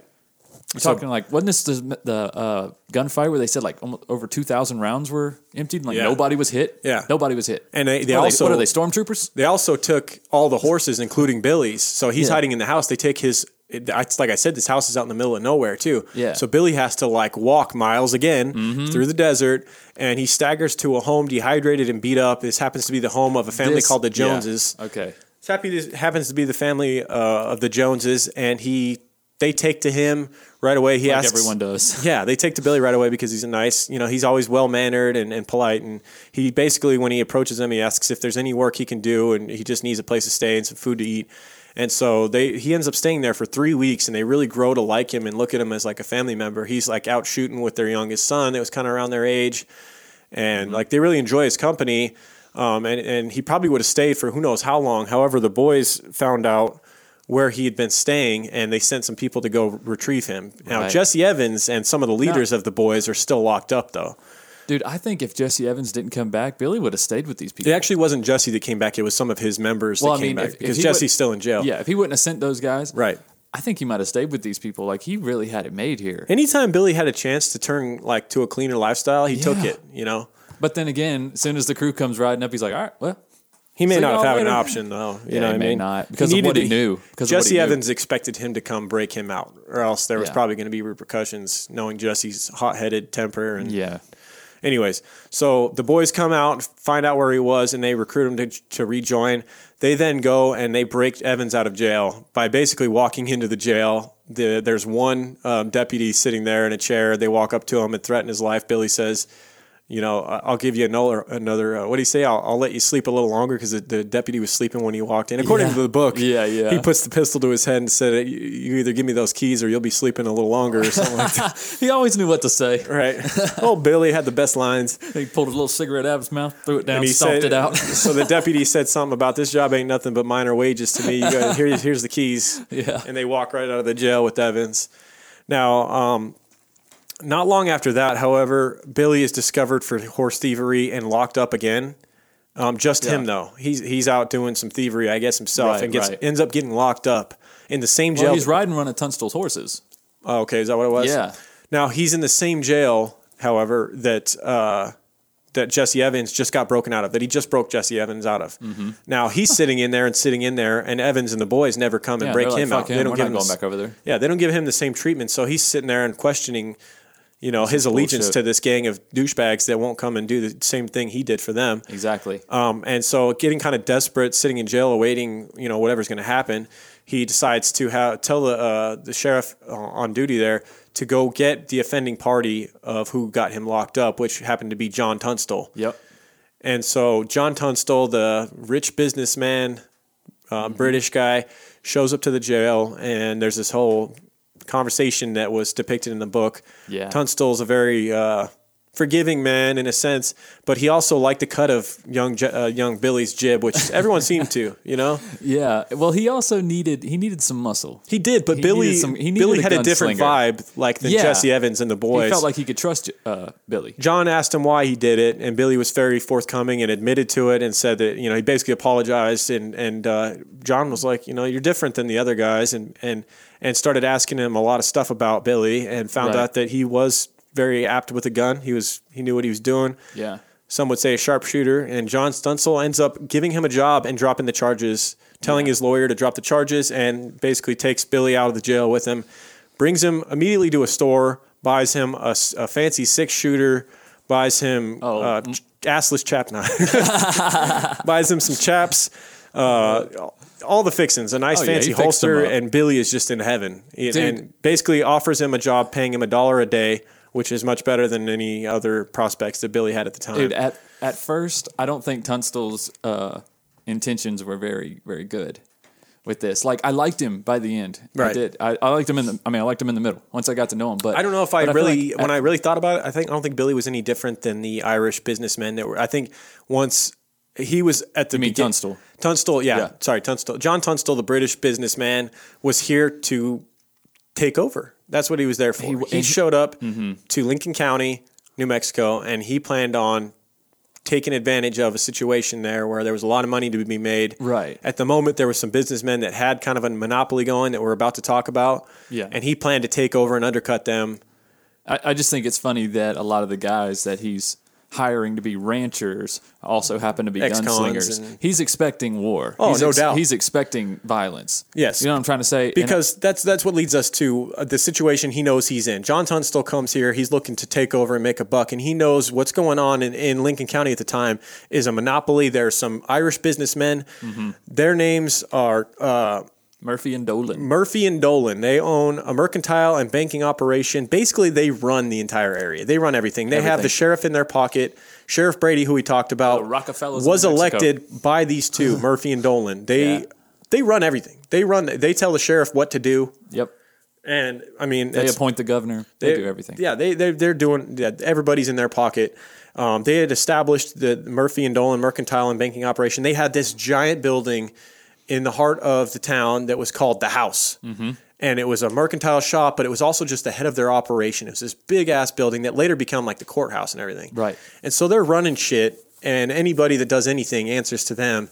And here comes this upstart John Tunstall coming in from Britain, and you already know there's some tension because they're Irish, he's British. Right. They already felt like they're trying to escape the iron rule of the British over there, you know, the old school crown. Well, and the famine. They want to come over to America and make their own way, and then this Britishman comes back in to America, and he's trying to like undercut them. He opens his own store called Tunstall and Company General Merchandising Store, like right across the street from the house. And he starts offering everything. Like Walmart and Kmart over here. Yeah, so like you got Walmart who's running everything over there, which is the house, and then you got I would say Tunstall is more like Target.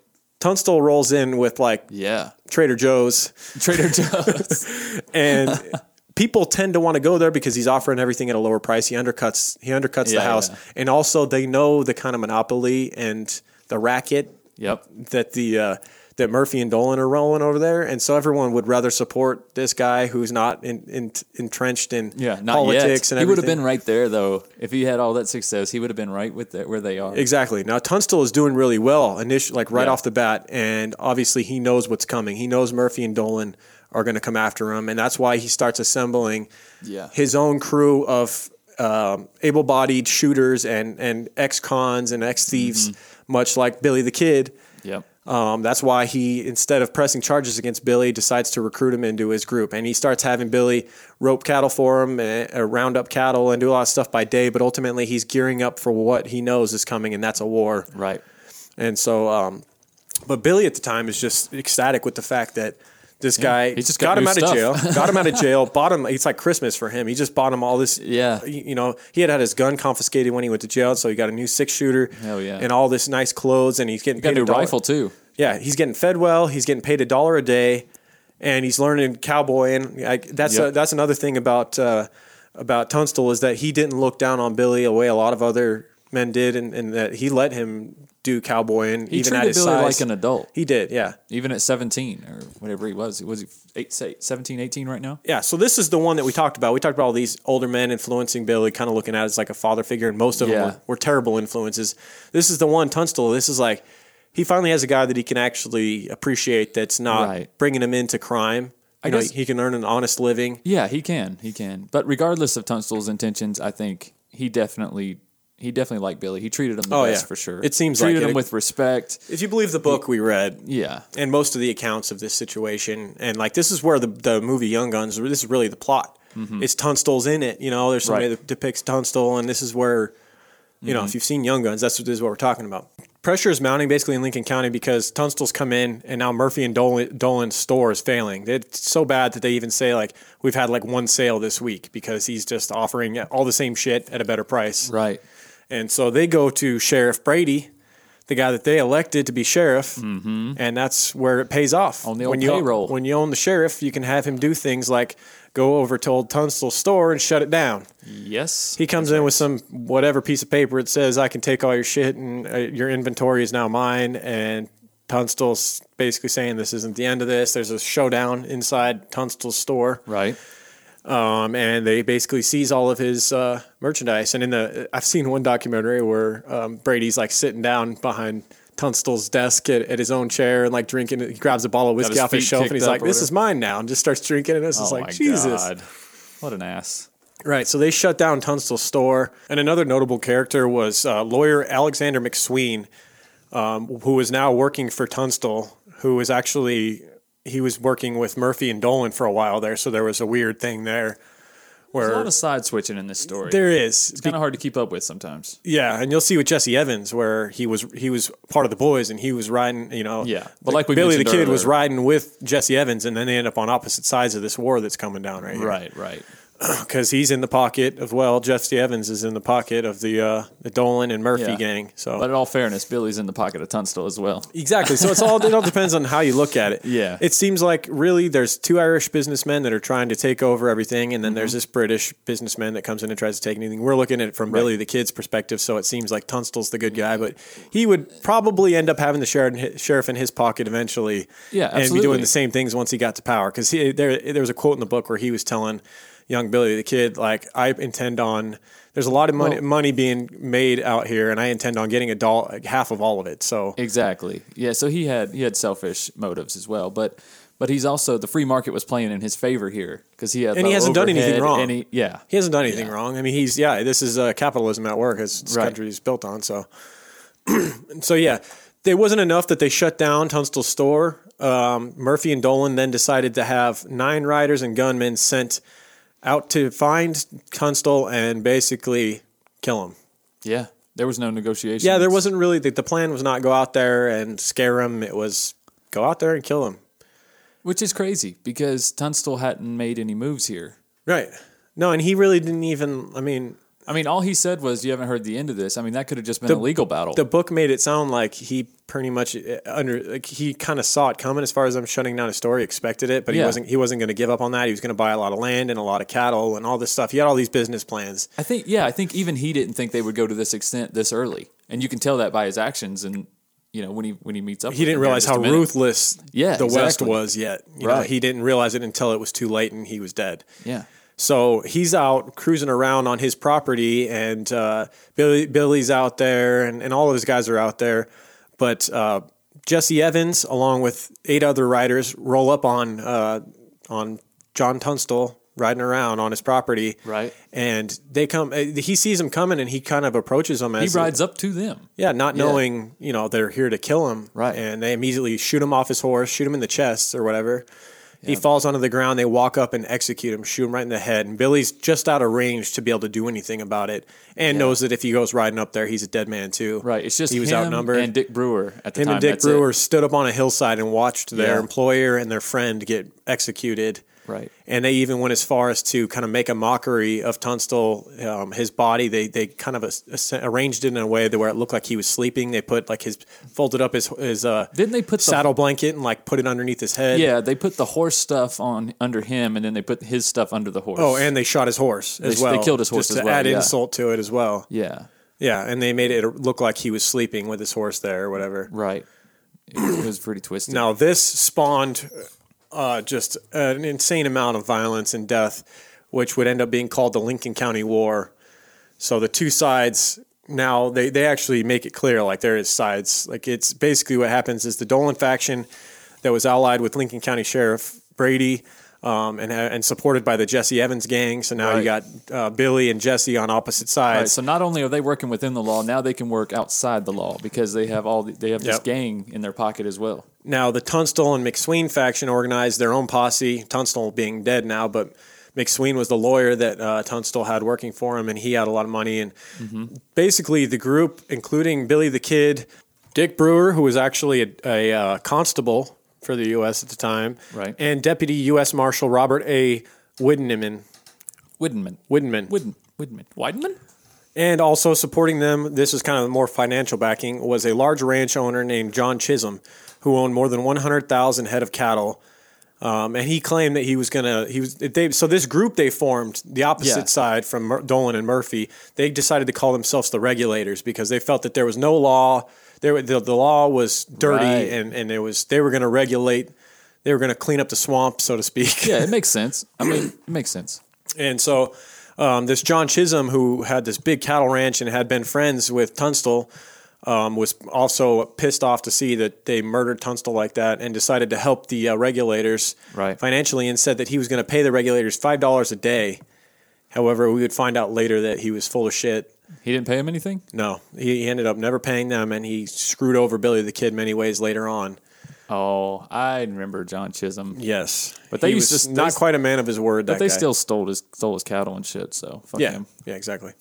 After the Regulators were deputized by Lincoln County Justice of Peace, together with Constable Martinez, they attempted to serve the legally issued warrants on Tunstall's murder. So Billy the Kid actually worked as a deputy along with Dick Brewer and other people, and they actually had warrants for the arrest of the people responsible for killing Tunstall. Right. And so they go and try to follow up on these. They bring these warrants to try and go get them, and of course they're immediately laughed at by Sheriff Brady, who pretty much rips them up in front of his face and has them arrested because it's his town and he's doing what he wants. He doesn't give a shit what this piece of paper says. Think you're going to arrest somebody? Now you're arrested. And he actually goes as far as to have Dick Brewer's constable status revoked and basically makes them into just schmucks. How dare he?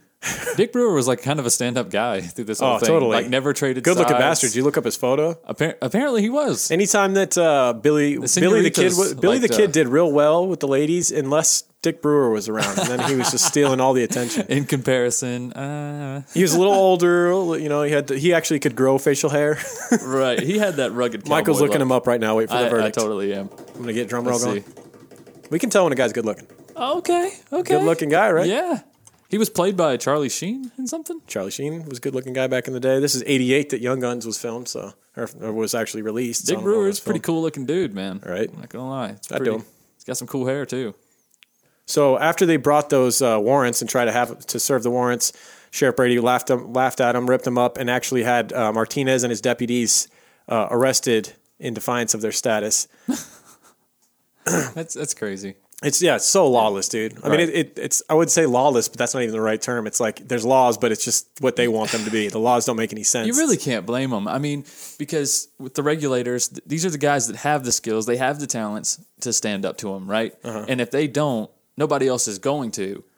And so, like, you almost can't blame them for taking a little bit of extra here and there because they're like, well, if we weren't doing this, they would take all your shit. Yeah. You know what I mean? So like they had the backing of all these people, even though they were doing some things like you said that were, maybe a few people, innocent people got hurt or were stealing cattle from hardworking people or whatever. But at the same time, I think they felt like that was the taxes that were owed to them in a way. Yep. You know what I mean? Right. At this point, and it's like you almost can't blame them. Without them there, everything that's a fucking dictatorship there. Absolutely. Yeah.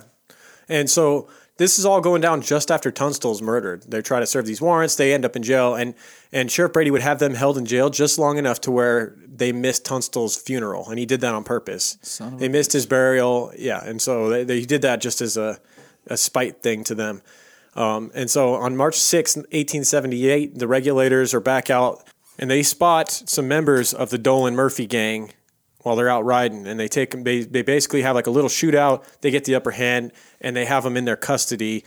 Their names were Frank Baker, and the other guy's name was Morton. I don't know his first name, but they have them in their custody, and they promise them they're not gonna hurt them. They're just gonna bring them back and have them locked up and bring them to justice. Billy's kind of he doesn't want to do Billy's that. Not feeling he knows that. These guys are gonna immediately. Sheriff Brady's gonna get them out, exactly. And they're gonna be fighting for the other side again, and they're just gonna have to end up killing these guys later, or they're gonna get killed. Right, you're putting them right back in the hands of the men that employ them. You're not bringing them to justice. No, there is no justice. There's no justice here. Yeah, except for death. The other side you're fighting owns the law. So yeah.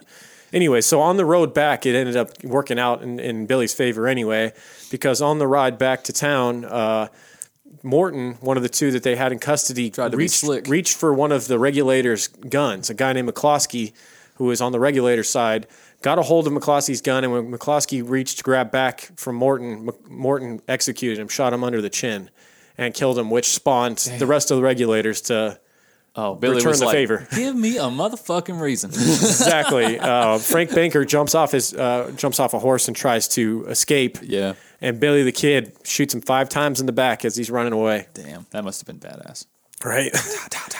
All in the same hole. Yeah, all in the same. Just kept getting wider and wider. Fucking heart just fell out his chest. Put it in a doggy bag like Dumb and Dumber. Yeah. Did it to him. Still beating. Right. Now, there's a lot of controversy to that because the other side says that this was Billy the Kid's doing, that he was just so hell-bent on killing. Killing the documentary, if I'm not mistaken, really made Billy. It's a controversial moment in the Billy the Kid story because a lot of people think that Baker and Morton were just killed by Billy, and that McCloskey had been previously friends with the two. Yeah, and they had to kill McCloskey because he refused to be a part of it. Right, and tried to save his friends, and so they killed him too. But it just doesn't sound like that. Doesn't sound right to me. If somebody was just trying to do the right thing and you're in your gang, you don't shoot them up through the chin. You don't shoot one of your own. You know what I mean? Just because he disagrees with you killing his friends or whatever. I don't know. I don't think so. It's very likely that one of those two would take a shot at grabbing. How do you think they grabbed the gun though? You think they got out of the tie? Surely they tied their hands. If McCloskey was formerly friends with them and still kind of had like a thing, he was buddy with them, even when they were taking him into custody, he might have been close enough and let his guard down enough to let one of those two grab his gun. I could see that happening. I don't know. Who knows? I mean, either way, you know what, though? 2 of the other side are dead and 1 of the regulators are dead, and we never really know the truth of what happened there. Wait a minute. I just got a revelation. So if this way happened, if Morton shot McCloskey, but Morton and McCloskey were somewhat close, if you get your hands on a gun, you're riding in the back. Why would you shoot McCloskey? Why not shoot Billy? somebody who definitely hates your ass. Why would you not shoot one of them? Well, because he was reaching for the gun. They were. It sounds like they were kind of like maybe side by side on a horse, and Oh, okay. So he didn't. and McCloskey sneak tried it to get the out. gun back, and he had to shoot him to get away with the gun. Okay, well maybe. I mean, who knows? I mean, like I said, that's why this is a point of controversy. because if it's the other way around, I'm thinking, well, shit, maybe Billy did just want to kill him. yeah, and maybe he'd be smart for wanting to do that Yeah. because it's like we said, He would be very smart for wanting to do that. Yeah, I mean, if you're taking say POWs, say in war, right? You capture some soldiers from the other side. You don't Yeah. immediately return them so they can You fight don't take against them you to the again. other side. That's what was going to happen. Like you have to. They were bringing them to so-called justice, but that just meant that they were going to be immediately released from jail and Exactly. put back at the other side, handed a gun, and Yeah, probably better armed than they were. right. So either way, you can see why Billy would do it if that's what happened. But I mean, there's two. I'm not blaming there's two him. different stories. I just think it's odd that he would shot McCloskey if there was no fight. Yeah. Now, the county judge was even in cahoots with Sheriff Brady. I feel like we have to mention that. The constable status of the regulators members had been revoked. And on April 1st, 1878, Billy and several other regulators were holed up in Tunstall store in town when Sheriff William Brady was searching for the killers of his deputies. This is where Billy gets his revenge. Now, Billy hated Sheriff Brady with a freaking vengeance. He hated him so much because of what he had seen. Basically, I mean, Brady wasn't there when Tunstall got killed, but he had ordered it. Yeah. He had basically given the okay to go ahead and do it with his badge backing it. Yeah. And so he held him more responsible than even the guy that pulled the trigger, Jesse Evans. And also, Brady was one of the main puppets of Dolan and Murphy. Mm-hmm. So absolutely. I think it's killing him the way that they did sends a message. Felt like maybe it would bring It's some like- new law to the town. They Yeah. could actually get a fair sheriff, maybe, or somebody less. And it also entrenched in this makes the next sheriff think it twice. Like, Right. whose side do I want to be That on? being said, no matter how dirty a sheriff it is, it takes some balls to do what they did. Oh, hell yeah. So Sheriff Brady and a few of his deputies are walking down the road in town and held up in the Tunstall store, or the former Tunstall store that got shut down, are the regulators, including Billy the Kid. And they knew the routine of Sheriff Brady and the deputies. They knew like around this time they would usually walk down this road or whatever. And they had their guns held, propped up on walls and everything and just lit them up. Killed Sheriff Brady right there in the street and his Ready to deputies. gunfire. Yeah. He was like Swiss cheese, I imagine. Yep. He was tore up. Yep. Yeah, so they ambush, killing Sheriff Brady and mortally wounding his deputy Hinman. And Billy took the fall for that. And Billy walked out and stood over Yeah. Sheriff Brady, and in doing so, he actually took a stray shot from one of the other members of the other side, Yeah, he got and shot took in a the leg. shot to the leg. Yeah, and he actually almost got dealt with during this whole thing because obviously the other members of the regulators fled after this happened during the chaos, and Billy couldn't get away very well because he had been shot in the leg and Right. through and through bad wound in his thigh. And he went to somebody he knew was friendly with their side and hid under the floorboards of their house as Brady's men looked for the shooters and were looking for Billy the Kid specifically. Yeah. And actually hid under floorboards with a hole in his leg. And once they left, the people that let him hide in there stitched his leg up and used kerosene to clean out the wound. It was just like, oof, it's a different time, man. Yeah, It's tough different back then. time, that's for sure. There was like some dialogue there where he looked at one of the women that was helping to get stitched up with him. He's like, "Did I wince a little?" And she was like, "Yeah." God, I would hope so. I know, If right? not, you're not even man. That's probably what he was wondering. Right. Then took so many lives, man. Seeing if you could still feel or not. You know. Yeah. This leads us to the next battle in the war, the Lincoln County War, which was something called the Battle of Blazers Mill. 3 days after the murders of Brady and Hinman, the regulators headed southwest from the area around Lincoln, reaching Blazers Mill, which was a sawmill and trading post and a beef supplier. They came upon the rancher Buckshot Roberts. He was listed on their arrest warrant as one of the people who was there during Tunstall's murder. Now, Buckshot Roberts, he lives up to his name because this guy was a tough SOB. I was about to say anybody with the nickname Buckshot. It's gotta Dude, be Buckshot badass. Roberts almost single-handedly took out the regulators. This dude, he is still legendary for this shootout that happens at this Blazers Mill. They were like all inside this building. I don't know if it was some kind of a restaurant. It's a trading post place. I'm sure there's they probably could feed you there. And it sounded like it was some kind of a dining area. Yeah. That they approached Buckshot, and he's refusing to go in quietly. And he basically he's asked to walk outside, and immediately gunfire erupts. It's a shootout. Yeah. And he is getting the better of them. In the ensuing shootout, the regulators mortally wounded Roberts, but he killed Dick Brewer, good-looking Dick Brewer, who we were just looking up, gets a shot to the head. He's gone. Headshot and curly locks. Dies immediately. Buckshot also wounded Middleton, Scurlock, Coe, and McCarthy during this. And he put a hurting on him for sure. Yeah, did a lot of damage. And so that was a costly battle in the war for the regulator side, and they lost one of the leaders of their gang, and Dick Brewer, absolutely. and a good friend of Billy the Kid. And Billy, at a certain point, like he started to feel like he was cursed. Like everyone that got close to him would end up dead. Well, I mean, it's just much like Jesse from Breaking Bad, who you brought up, could play him. Similar type thing. Everyone he got close to just kept. He would fall, become really great friends with somebody or fall in love with somebody, and it would just end badly. That's right. This leads us to the next battle in the war for Lincoln, the Battle of Lincoln. Little on the nose there. Yeah. On July 19th, 1878, McSween and his supporters, including Billy the Kid, were besieged by a new sheriff, George Pippin. So obviously Sheriff Brady's out. He's dead. They bring in this new sheriff, George Pippin, and of course one of his biggest promises is to take out the regulators, the guys that killed the former sheriff. Right. That's everybody's campaign This slogan. happens a few times in this story where new sheriffs roll in and they're like, I'm going to take care of this Billy the Kid character and all of his bandits. I promise to regulate the regulators. Right. And basically the regulators are held up at McSween. We talked about that rich lawyer that had been working with Tunstall and was a part of the he was supporting the regulators, and it was his property. He had a large home, obviously a successful lawyer at the time. Right. And the regulators were held up at McSween's house. And this new sheriff, George Pippin, and a group of his men, backed by the army, believe it or not, they roll in with a cannon. This was a huge deal at this time, to get the army involved in this state affair. And they basically put a siege around McSween's house, and this is absolute chaos. Like there's this big standoff that occurs. I want to say it's a day or two long where they're just taking shots back and forth. They're a little bit out of distance. Right. And there's all these threats of using the cannon. And at a certain point, a fire happens. They set fire to the house. And it's very much like Waco in a sense where people, like members of the regulators, are getting shot if they try to step outside. Right. I was just imagining real quick, like you said, it may have been 2 days. That'd be really funny if it was, and they were out there still threatening with the cannon, like after 2 days. It's like, use it already, damn it. I swear I'll use this cannon. I got the fire right here. I'm about to set light to this damn wick. Where the hell is Hanson with them damn cannonballs? One of the people that were shot dead as they came out of the house was Alexander McSween, the owner of the home. Yeah, unarmed, of course. Yeah, executed him, and really they wanted Billy the Kid more than anybody.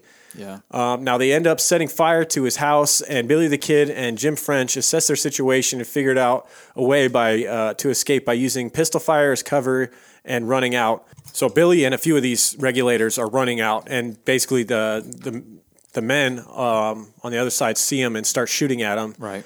In that craziness, one of the people that shot is McSween's law partner, Harvey Morris. He's killed. And Billy, of course, gets away because that's what Billy does. That's what Billy hops does. on a horse and he's out of there. McSween, wasn't he young too? There was one guy. Seems like everybody in this story is young. He didn't make it to a lot. I mean, there was one guy in this shootout that got killed. It might have been Harvey Morris.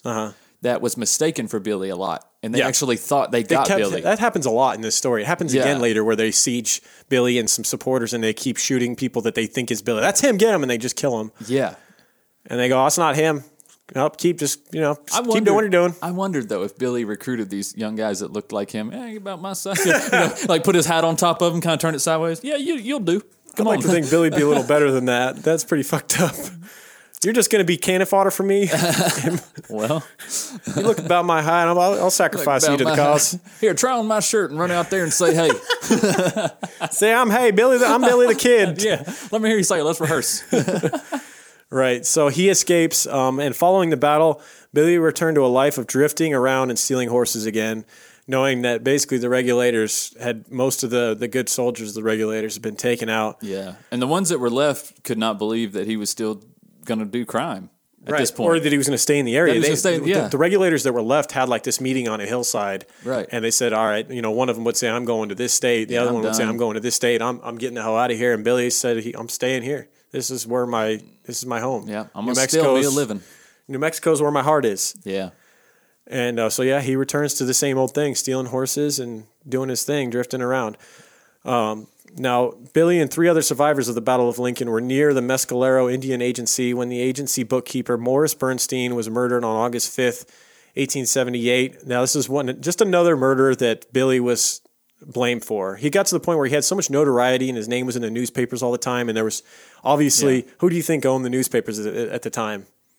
Most likely Dolan and Murphy. They owned everything. Course. And so, of course, they're going to make him out to be this villainous, murderous. They're all but right in the articles. Bloodthirsty. Like, they're putting all these pictures of him, like, shooting bartenders and just. Yeah. They just make him out to be a guy that will just shoot you and not even care, just right. whatever. Completely unjustified. And so he's actually, Billy's in the area to go visit the grave of Dick Brewer when this guy gets killed. And they just basically blame it on Billy because he was seen in the area with some of his guys. Right. Pretty much anybody that was August 5th, 1878. Pretty much anybody of notoriety that was on that side, the side of the house, right. if you will, is what they called it. On the Irishman side, like anybody that was of notoriety that died was Billy's fault. Yeah. They just kept throwing these charges on him. I mean, who's going to say no? Right. And so him and the 3 people that he was with were indicted for the murder, despite conflicting evidence that Bernstein had been killed by Constable Antencio Martinez. So they actually had, they really looked into it. There was a guy that had the motive and was there in the area as well. It was me, senor. Billy was never... No.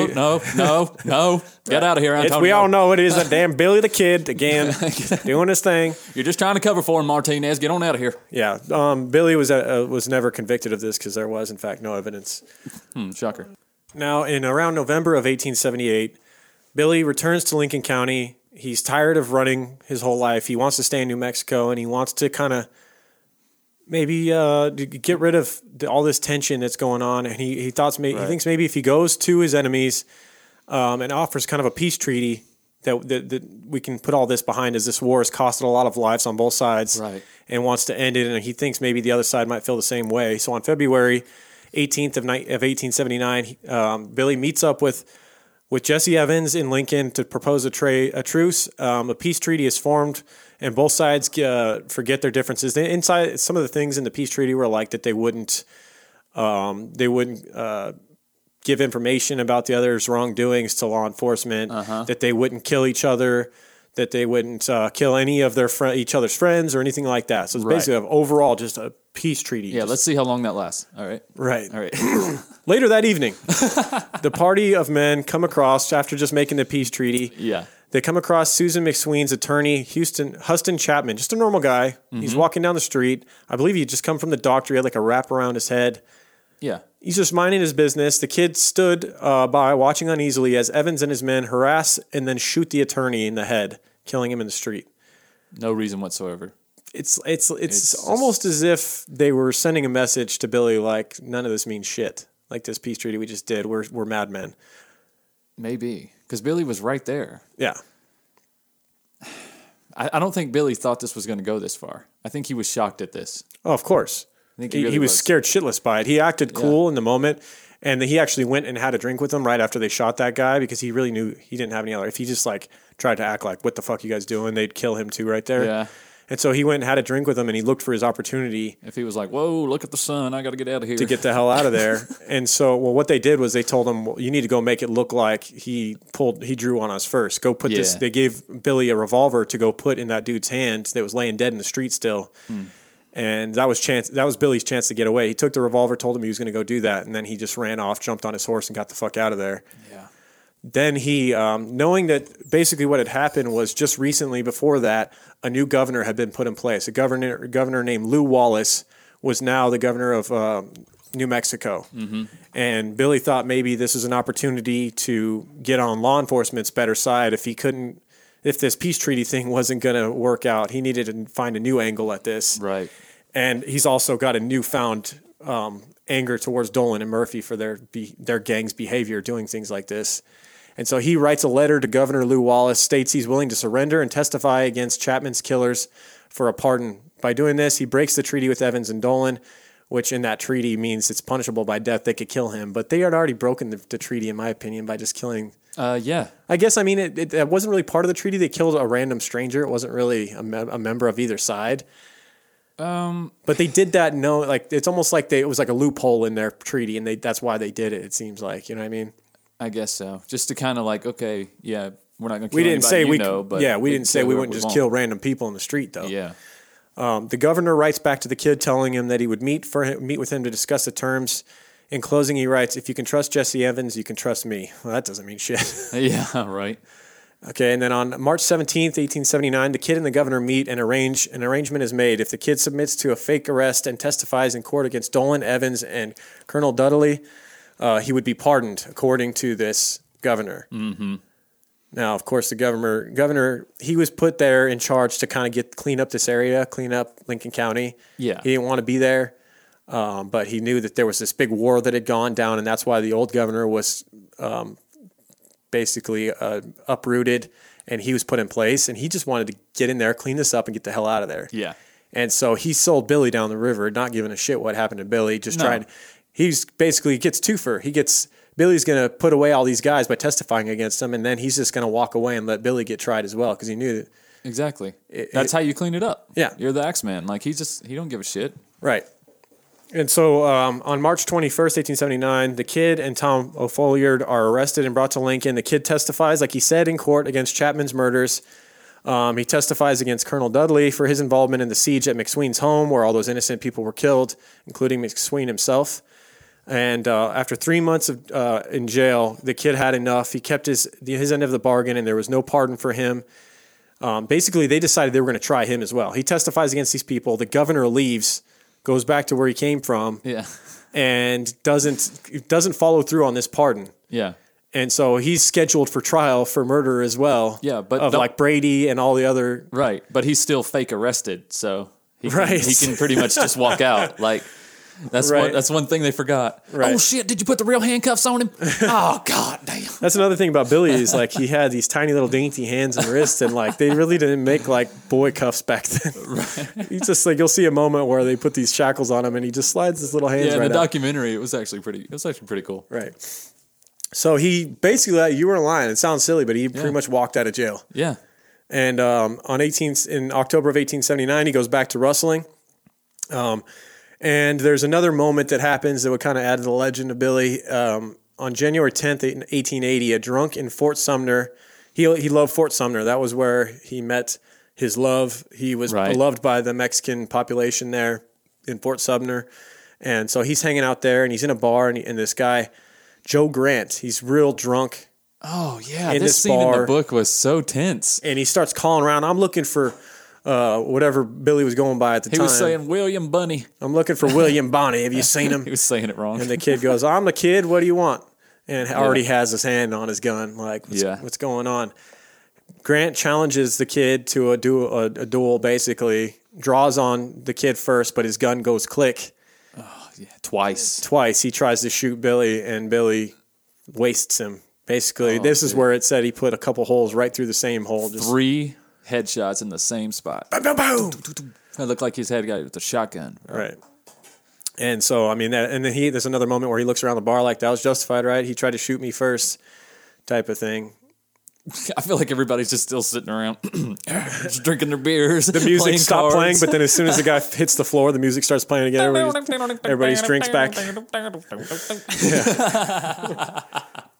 Piano player froze just long enough for the headshots, and then back to playing the piano again. Exactly.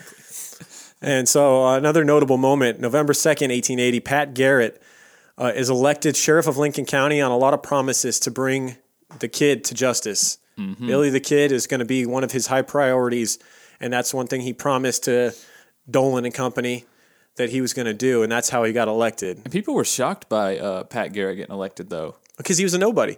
That's the thing. Is like you could become sheriff. You could become sheriff back then with zero law enforcement experience. But not only that, like he didn't have any successes in his life. He failed at everything. This was going to be it, man. Well, I guess it was. Hey, we're talking about him in freaking 2018. That's true. Well, he had the one, I guess. Right. Don't give up, people. Yeah, maybe tomorrow's your day. You never know. Yeah, who knows? And so Pat Garrett is now he's now sheriff, and he's going to basically make it his mission to capture and take down Billy the Kid. On November 27th, 1880, the White Oaks posse surrounds the Kid, which I guess is Pat Garrett's That was crew. Garrett's posse. Yeah, the White Oaks posse. That sounds pretty cool. Yeah, it does sound cool. They surround his gang at a place called Great House Ranch. During a standoff, Deputy James Carlisle is accidentally killed by his own men. It's kind of funny how that happens. So they've once again besieged Billy. He's in this little shack out there, Right. and he's with a few of his men, and they're holding up in there, and they've actually got one of White Oaks posse's guys in there with them, and that's kind of their deal. They've got a hostage. Billy does, Yeah. and Pat Garrett's outside making demands, and the dude. Basically, one of the guys on the outside, one of Garrett's guys, accidentally shoots early, like prematurely shoots his gun off. Right. The guy that they have in captivity, Gets hit. James Carlisle, the deputy that they're holding hostage, thinks it's a gunshot that went off inside the shack with Billy and the boys, tries to run, jumps out the window, and in a comedic moment, Pat Garrett and his White Oaks posse just obliterate their own guy. God. Their own guy jumps out the window to try and escape, running at them, and they just light him up, thinking it's one of Billy's guys. Billy should have gave him about 6 steps and then ran the other way. Right. So after the posse, they left the ranch, and the outlaws escape again. The Kid is accused of the deputy's death, of course, even though it was nothing but their own bullets that riddled the guy. But as he would say, there's more about the killings than people know, which was the case with most of Billy's killings, it seems. Right. He just kept getting attributed with all these murders. And granted, he did kill some people. Yeah, he could. But they had it coming. On December 12th, 1880, the Kid writes to Governor Wallace, pleading once again for his innocence, and concerning the Deputy Carlisle killing and wrestling activities in the territory, that he swears he didn't have anything to do with. Right. Sheriff Garrett and his posse began the hunt for Billy the Kid. The governor puts out a $500 reward for the Kid's capture on December 15th, 1880. And December 19th in Fort Sumner, Billy's favorite place, Garrett and his posse ambush the Kid and his gang. This time, one of Billy's own's killed, Tom O'Follier, but Billy and the rest get away again. But it wouldn't be long before the sheriff's back on his tracks. They track the Kid on December 23rd, 1880, right around Christmas time, to a rock house in Stinking Springs. They surround this house. They have no water, no food. Billy and the Kid and others are held up in this place, and they've got them surrounded. And they really don't have any options. They realize pretty quickly that they can pretty much starve them out. Yeah. Like Sheriff and his guys are out there cooking steaks, and they can smell them in the house, and they have no food. And like 24 hours later, they really pretty much have no options, and they decide that they're going to surrender, but not before one of Billy's own is killed. Charlie Bowdry had appeared in the door at one point, and the sheriff proclaiming, "That's Billy, kill him!" Basically, had one of Billy's guys shot. Yep. Charlie Bowdry dead right there in the doorway, and Billy, realizing they were out of options, surrendered, waving a white handkerchief out the window. Right. And so the lawman, new sheriff, finally made a name for himself. He may have had a lot of failures in the past, but he's the one who caught Billy the Kid, and news got out that they were bringing him into justice, and by the time they got to town, the whole town was surrounded, waiting to see this legendary Billy the Kid caught. Yeah. And, he even had a quote, Billy said that he was happy that they could at least see him for at least half human or something, because he was like this monster, portrayed as like a monster in the newspapers. Well, in the newspapers and stuff, yeah. Yeah, so the lawmen brought their prisoners back to Fort Sumner. The posse then loaded up the prisoners in a wagon and headed for Las Vegas, New Mexico, not the real Vegas. Not the real one. the OG, but not the real one. Right. And then on December 26, 1880, Garrett's posse and the prisoners arrive in Las Vegas. The town is curious, like we said. He's like, this big spectacle, Billy's arrival. Yeah. The next morning, Sheriff Garrett and his men take the prisoners to the depot. They arrive in Santa Fe, New Mexico, where the prisoners are placed in jail. And I believe at this point in Santa Fe, didn't they take him to the house? Where we talked about the house, which was Dolan and Murphy's their big headquarters, and it got turned into it had its own jail cells and everything. What does that tell you? Yeah, exactly. You know what I mean? I think that's where he was being held, awaiting trial and all that stuff. Oh, they weren't messing around with these little rinky-dink jails anymore. Right. Oh, no, they knew what they had now. Yeah. They knew, the sheriff was warning all of his deputies, this guy will do anything to get away from you. Don't listen to him. Don't talk to him. Don't let your guard down. And they probably should have listened to Sheriff Garrett. Right.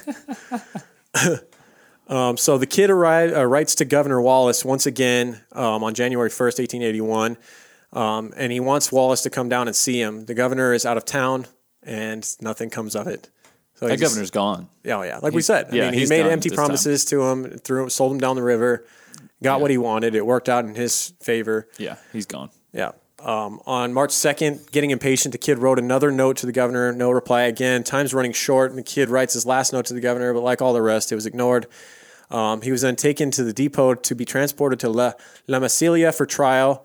His trial for the killing of Buckshot Roberts commenced, and the case was dismissed due to a technicality. Do you remember what that was? They said it in the book. I can't remember. There was some weird technicality to that one where he got off the hook as far as killing him. But he wasn't actually the one that delivered the death blow. That's the problem. It's this big shootout. He got riddled, so you don't know. You can't pin it to one person, I think. I think that was the main thing here. Yeah, so he gets off on the Buckshot Roberts. The second trial commenced for the killing of Sheriff Brady. He's found guilty, of course, of first-degree murder, and it's kind of hard to argue with that one. He did pretty much blatantly murder Sheriff Brady. Yeah. For good reason, in our opinion, but right. I mean, that doesn't really matter to the law.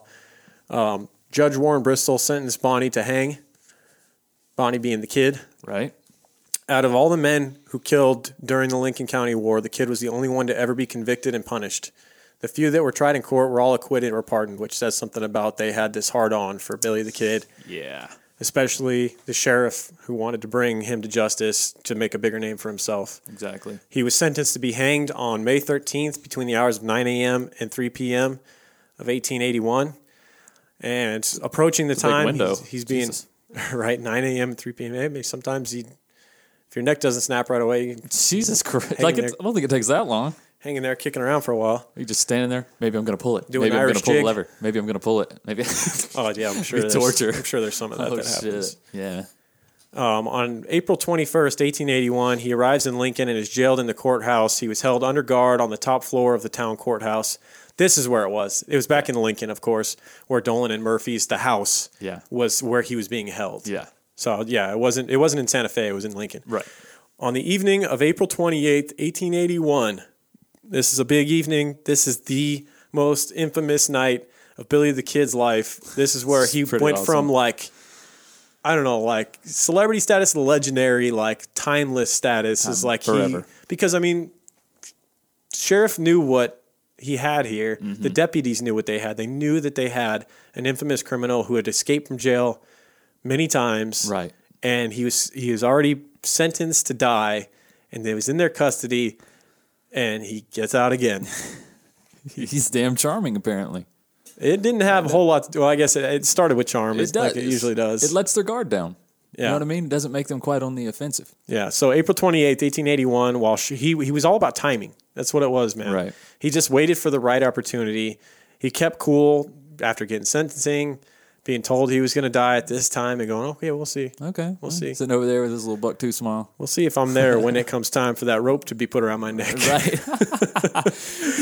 Maybe trying to hang your basket a little higher than you can reach. I may just be on vacation at that time. Yeah. I don't think that date's going to work for me.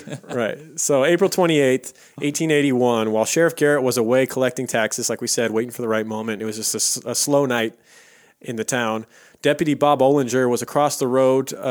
He had taken other prisoners across the street for a meal, leaving Deputy James Bell alone with Billy the Kid at the time. And James Bell was the one deputy of the group that was kind of soft on him. He didn't really take any enjoyment out of this whole process. Yeah. He was cordial to Billy, and Billy played on that.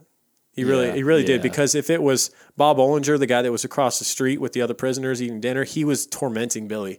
He was, according to the book, he was taunting him about, I wonder if you're going to piss yourself when you're hanging and all this stuff, and just, I wish you would make a move. He even remember he slid the revolver over to Billy with the shotgun pointed at him and said, "Go ahead and try and pick it up. Yeah. Give me a reason," type of thing. That was the guy that was across the street eating when Billy decided to make his move. Real tough. But guy. it was James Bell, much like the past with that sheriff that kind of let him do his exercise. Right. He played on this guy's soft spot. Mm-hmm. And so Billy asked him to be taken outside to the outhouse behind the courthouse. And of course, he obliged. So they walk down, and on their return, they're heading up the stairs again. And Billy kind of picks up his pace as they're going back up the stairs into the building. And Bell's kind of going slow down. What's your hurry? What's your hurry? He gets around the corner where the stairs make a turn. Yeah. And Billy had slid his hand out, knowing that those shackles were too big for his small hands. Right. Slid one of his hands out, and as soon as Bell turns the corner, lays him out with the shackles. Right. And these are not like today's handcuffs. I Busts don't imagine. his head open. Yeah, these are big, thick These shackles. are like U-shaped bolts. Right. You know what I mean? Like I a feel U-joint that's- on your freaking drivetrain. You know, like just this big, thick piece of steel. Yeah. Lights this guy up. His head's busted open. And according to the book, poor Bell's laying there like, why'd you do that, Billy? Billy, I thought we was friends. Right. Oh, I'm just doing my job, man. I unzipped your pants and everything, man. Right? I even held it for you when your cuffs were on.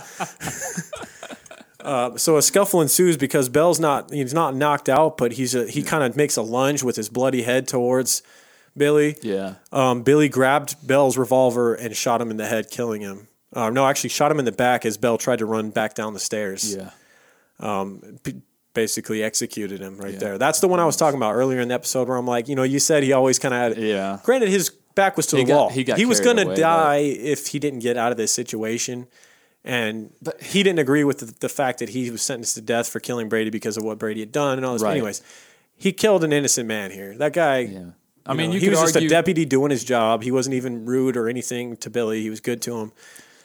But Billy was doing what he had to do to survive. Yeah, self-preservation. He didn't really have any other options because if that guy runs out and starts screaming he's and going to makes tell it aware, somebody. Yeah. Yeah. But Billy already assumed that the gunshot would be heard in the area, and it was obviously heard from across the street by Ollinger. And so he kills Bell and he runs back up into the office and gets Ollinger's own shotgun, his dual barrel 12 gauge shotgun, right. Loads it up and waited up in the upstairs window for Ollinger to cross across the street, wondering what the commotion came from. And as he's walking across the street, Billy calls out, "Look up, old boy, and see what you get." And when Ollinger looked up, Billy blew his head off with the shotgun, essentially. Yeah, he fired both barrels at the same time. Bro. He wasn't both barrels to the head, killing Bollinger immediately. He then made off on a horse and was gone. Remember what he said in the documentary, though? All those guys, all those historians all said he said the same thing, and it wasn't that. It was that he said, "Look up." Hi, Bob. Oh, hi, Bob. Right. That's right. Either one's pretty good. Yeah. I like hi, Bob more. Hey, Bob. You look up to right down the barrel, man. Oh, God. Yeah. Ollinger's kind of sound like a piece of shit. He kind of had it coming. Yeah. Back then, everybody seemed like they had a bullet coming their way. That's true. No Everybody matter did what. shady shit. Everybody was a piece of shit. Right. Oh, my God. So now Billy escapes this crazy situation. You think the first thing he would do would get far, far away from New Mexico, right? Like, I mean, he became almost world renowned. Like, this was the moment. Like, he was already really. I mean, everybody in New Mexico knew who he was through the newspapers, and even sprinkled about the country in different big major cities. Oh, hell yeah. They had heard the legend of Billy the Kid and how he was captured and all this stuff. The legendary, Wild West gunman, all this stuff. After he gets out of this, and he's been sentenced to death, and he kills 2 deputies and escapes on horseback. Like it made it to London. Like it made the headlines in London, and like he was known everywhere. But especially, you would think he would get the fuck out of New Mexico. And the one thing you wouldn't expect him to do would go exactly right back to where they knew the first place he would go. Fort Sumner. Yeah. Where he had friends and family, but that's exactly why he went back. Well, not technically family, but people he looked at as though it was family. You think he was just tired and was like, man, I'm just going to die where I want to be. Kind of like a salmon swimming back upstream to where they were born type of thing. Yeah. Yeah, he probably knew the end was near and he just wanted to be close to people that he loved. He didn't want to leave everyone. And it may have been a small part of him that thought maybe this is because it's so obvious they won't look for me here. I'll hide in plain sight type of thing. Maybe. And he knew that the population, but he was beloved by the population in Fort Sumner. It was the largely Hispanic population that looked at him as like their. He was one of them. He was their soldier, doing their work, the stuff that they couldn't do, fighting against the empire, right? Type of thing. And so he goes back there. But probably the biggest reason that he went back, and most people agree, was a girl named Paulita, a young Mexican girl that he'd fallen for. She'd fallen in love with him, right? And he had on and off been reappearing back in Fort Sumner and having little, love affairs with her, right? And she was always waiting for him, and he could never be there too long. He'd always be gone right when she's starting to get comfortable. Yep. And so he goes right back where he came from. And while he was on the run, Governor Wallace placed a new $500 bounty on his head. But it took almost 3 months before Garrett finally decided to go check out Fort Sumner. Some say that he was afraid to actually go after Billy. Mm-hmm. And some say that Garrett just thought that was way too obvious, that he was getting reports that Billy was in Fort Sumner, and he didn't believe him. He thought they were bogus. I think he was just doing his homework and studying Billy's actions, movements. I think it was. He didn't want to try and come in too hot right away. Yeah. Wanted to let him get comfortable. He didn't want to come up there guns blazing. He needed to do a sneak attack. He knew Billy's character. Billy always came back. He knew Billy would show himself again because he had an ego. Billy liked to be the man. Yeah. And so he kind of waited it out. He waited 3 months, which is crazy though. If you're a sheriff in an area and you're trying to keep. Supposedly, your job is to keep things safe, right? Well, I'm sure Billy letting this wild man loose. I'm sure Billy was laying low at this time. He wasn't probably out stealing everybody's horses and shit at this time. Right. His Hispanic family was taking care of him here, keeping it low key, I think. Yeah. So Billy goes back to Paulita. He brings her some jewelry. She had actually since gotten with a new guy, right, while Billy was away. And she had kind of changed her mind, according to the book on Billy. She had read that he had killed these two deputies and escaped, and she basically in the book there's like dialogue between the two of them where she says like, I used to believe you when you said that you only killed when you had to, and now I see differently and all this stuff. Yeah. And she was engaged with this guy and all this stuff, and Billy was kind of broken up about it. Right. But I think she came back around, right? Yeah. Because it's Billy the Kid, man. It's Billy the Kid. What are you going to do? It's Billy the Kid, but one person that never really agreed with their relationship was her brother. Paulita's brother, Pete Maxwell, really thought that Billy was bad for her, and he probably wasn't wrong. I mean, that's not somebody you choose your sister to marry. He knew the lifespan of outlaws in the West. Like, it's not very long, man. Right. You really want your sister having kids, and you're going to be uncles to these kids that are going to probably be orphans. Yeah. Because he's going to end up in prison or dead. Yeah, grow up without a dad. And so he actually starts communicating to the sheriff. Garrett starts telling him that I know where Billy is. He's here. He's with my sister. Yeah. And he's one of the bigger reasons why Billy meets his end is because of his Billy's girlfriend's brother. Yeah, maybe the single reason, really. Yeah. Well, I mean, I'm sure there were other reports. It sounds like Garrett had been getting multiple reports, but when you have one straight from the horse here. Yeah. Well, living in the same place that Billy's living too, so you have access to the home and. Yeah, and that's where it goes down. In the Maxwell's home, in Paulita's home, in Pete Maxwell's bedroom, Sheriff Garrett finally decides to respond to these all of these reports that Billy the Kid is hanging out in Fort Sumner. He goes down there with a group of men and starts kind of like scoping out the area. One of his deputies is getting real tight with the locals, pretending to just be there, passing through, has nothing to do with Billy the Kid, drinking with him and all this stuff. And supposedly when they're getting ready to leave town because they're not finding Billy, one of the deputies says, don't you think we should go check out Pete Maxwell's place? He's been saying that, he's seen Billy. Right. And that's when Sheriff Garrett goes to Pete Maxwell's in the middle of the night and is sitting bedside talking to Pete. Pete was asleep. Goes into his bedroom, sits on his bed, and is talking to Pete, asking if he'd seen Billy. Billy comes walking into Pete Maxwell's house, Paulita's house. Right through the door. It's dark in the house. Keep in mind, it's the middle of the night. He's in the doorway. The light from the living room is showing. So he can see a silhouette. He can see a silhouette. Yeah. He sees two men sitting Sheriff on the bed. Garrett. Yeah. They both can really. They don't really know who they're looking at. Yeah.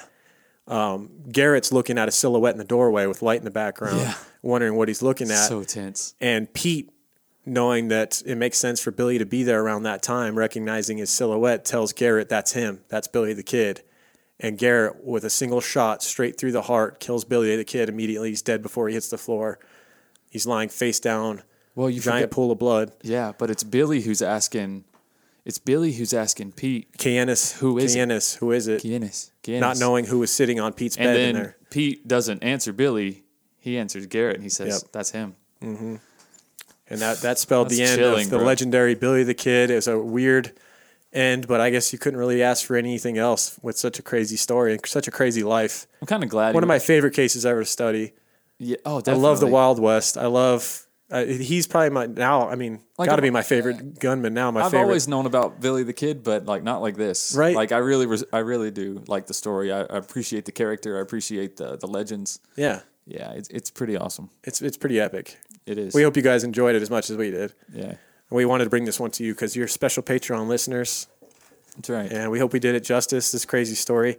There's still a lot of talk now. There's a lot of speculation that he didn't die that day, that he was still around. But that's with anything, right? Any old stuff, there's always Tupac still alive and living on an island somewhere. Have you seen the recent documentary by National Geographic? It's not necessarily about Billy. That's why I didn't bring it up earlier. But it's about a photo that a man bought in a thrift store in Southern California. Mm-hmm. And it's he bought it for $2 at a thrift store. And it's a photo of the Regulators on Tunstall's ranch. It's like one of the Regulators was getting married, and it's so it was the Regulators before they were the Regulators, because they didn't become the Regulators until Tunstall was murdered. Well, yeah, but you know, or maybe they were on his ranch after he got murdered. Was Tunstall in it? Yeah. Oh, okay, so it would have been before they were actually called the Regulators then. Right. But I'm saying it was basically. I know what you're saying. Okay. I'm trying to be a smart ass here. I know. I know this story, Michael. Don't try and bullshit me. I know all the facts. Right. But anyways, Billy's in the picture. If you're looking at the picture, he's on the left side, but he's holding like a croquet hammer. They're like out there playing croquet or whatever. Oh. But National Geographic invested all this money and made this documentary on the process of validating it. Oh, okay. And it turns out that it is a real photo, and it's worth like $5 million. Who had the photo? Some guy in Southern California bought it in a thrift store. Oh my God. For $2. What a find. $5 million what it's worth. The photo of just Billy is worth $2.5 million. Holy shit. Well, yeah, because there's only one left, right? Because he had a few copies, and he gave one to Paulita. Uh-huh. I don't know what happened to that one. She would later downplay her romance with him and say that she was just friends with him and yada, yada. Yeah, whatever. But everybody that was around her says the opposite. One last thing. On July 15th, 1881, Milliner Rudolph organized a coroner's jury and made out a verdict stating that the death of Billy the Kid was justifiable homicide. In the afternoon, the kid's body was laid to rest next to his friends, Charlie Bowdry and Tom O'Folliard, that were killed basically because the police thought that they were Billy the Kid. Yeah. And so all three Billy Kids laid to rest next to each other. But those guys... They finally got the real one. Those guys were good guys to be laid beside, because those guys never turned on him. Right. They were beside him all the way. I would like to think that he'd be laid with Dick Brewer too, though. You know, Dick Brewer seemed like... Well, he was one of the original Regulators. But he died years before it. Yeah, he did, but still. Yeah. Put them all together, man. Put the Regulators all together. Yeah, I guess so. What a badass name, though. The Regulators. Yeah, it is. The Regulators. Cool. We didn't mention the the Equalizer, which is what Billy called his gun because he was a smaller guy. And head to head in a fight, he would get his ass kicked every time. But he had his Regulator. That's right. Regulators, Equalizers. Same. Stories chopped full Rule of the West. Shit. Yep. So yeah, that's it. That's Billy the Kid. All right, guys, welcome back to the present. Hope you guys enjoyed that blast from the Patreon past. Like I said, one of my favorites. I really need to listen to that episode again. I listen to bits and pieces, when I'm putting these back together, but sometimes I don't know. I feel like it's very vain. It's very pointless. I'm like, why am I listening to myself? Oh, but it's mostly Lauren, to be honest. But anyways, that's neither here nor there. But guys, let's get to some sponsors. Our very favorite sponsor, but don't tell the other sponsors. Oh My Gaia, guys. If you're not using Oh My Gaia, what are you doing? Oh My Gaia is an innovative, all-natural deodorant, fragrance, and beard oil company specializing in paraben and aluminum-free products. Their innovative line of deodorants inhibit the growth of odor-causing bacteria while maintaining effectiveness. At Oh My Gaia, they use only all-natural, paraben, and aluminum-free organic ingredients. Guys, I feel like it's not even a secret anymore. Aluminum and paraben are bad things to be putting on your body. If you're still hanging on to your traditional deodorant right now, let's face it, it's for convenience, right? You're like, oh, it's just so damn convenient. I'm going to the store. I get the same damn Speed Stick I always get. Food Lion always has it. Or the Piggly Wiggly or whatever, something more universal. Those are grocery stores for you guys across the pond. But listen, guys, now we're making it easy. It can be delivered right to your door. And you can get 15% off your first order because you are a True Crime Guys listener. If you use the word CREEPER, CREEPER, 15% off. What other problems can I solve? Oh, you're afraid she won't have your scent? She has a ton of scents. Vanilla, cherry almond wood, sandalwood, lavender, lemongrass, Egyptian musk, coconut, dreamsicle, leather, lumberjack, honeysuckle, fireside. All kinds of stuff, guys. We have our very own scent, True Crime Pine. It's got our old school headshot or mugshot logo as the sticker, as the seal, But anyways, whatever scent you're into, Oh My Gaia has something that you'll love. Promise. All right, and that's ohmygaia.com, ohmygaia.com, or at shop_ohmygaia on Instagram. Thank you. All right, guys, let's get to some reviews, some shout-outs, some review shout-outs. We got some more reviews. I'm sorry, I've been watching a lot of Rick and Morty lately. That new season is phenomenal so far. I just love it. It's the most self-aware show I've ever watched, and I just find it hilarious. All right, so back to the reviews. We'd like to thank the Boomlang for your 2-star review. Oh, you give us a 2-star review? Well, it doesn't thank you now. Anyways, I gave it 2 stars because the sound quality was real good. Seemed to be well produced. Only gave it 2 stars because it seems the only research was Wikipedia. And they watched the documentary. Literally sounded like they were reading Wikipedia. I could have done that. Well, why didn't you, Boomlang? You could be getting in on all these big podcasting bucks out here. Get with it, Boomlang. All right. 5 stars by Yaxina G. Thank you very much. I'm hooked. Angie222, or it might be Ang with 2 G's. Not sure. Thank you for the creeping on. Keep on creeping on. We sure will. 5 stars. My Sard HMG. Sard HMG. I'm sorry. You guys know how I read.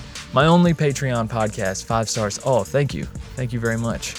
So you're probably not even listening to this because you're not a freeloader. But thank you anyways.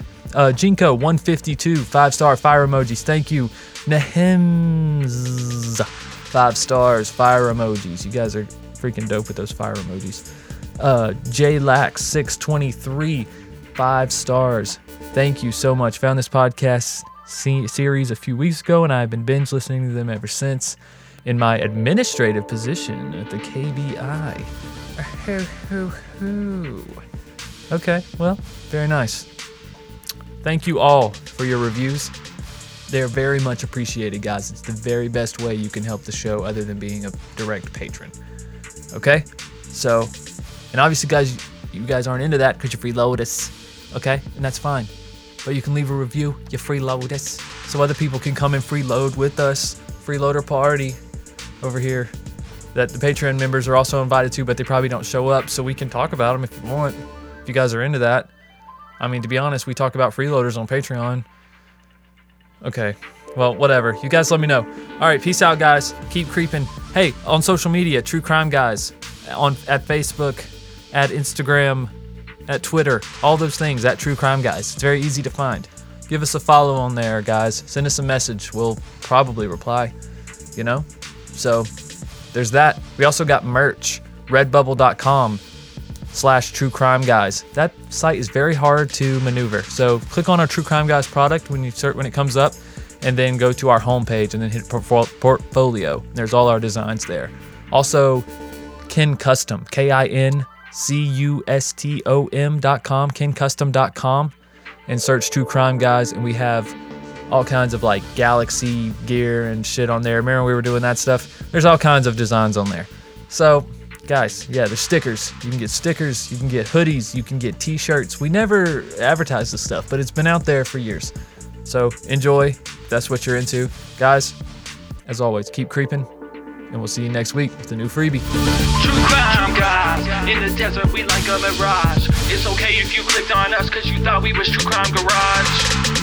Now we ain't mad at you, sit down, let us talk at you. I'm talking to the creeper army, we out here making murder, get murder, get murder.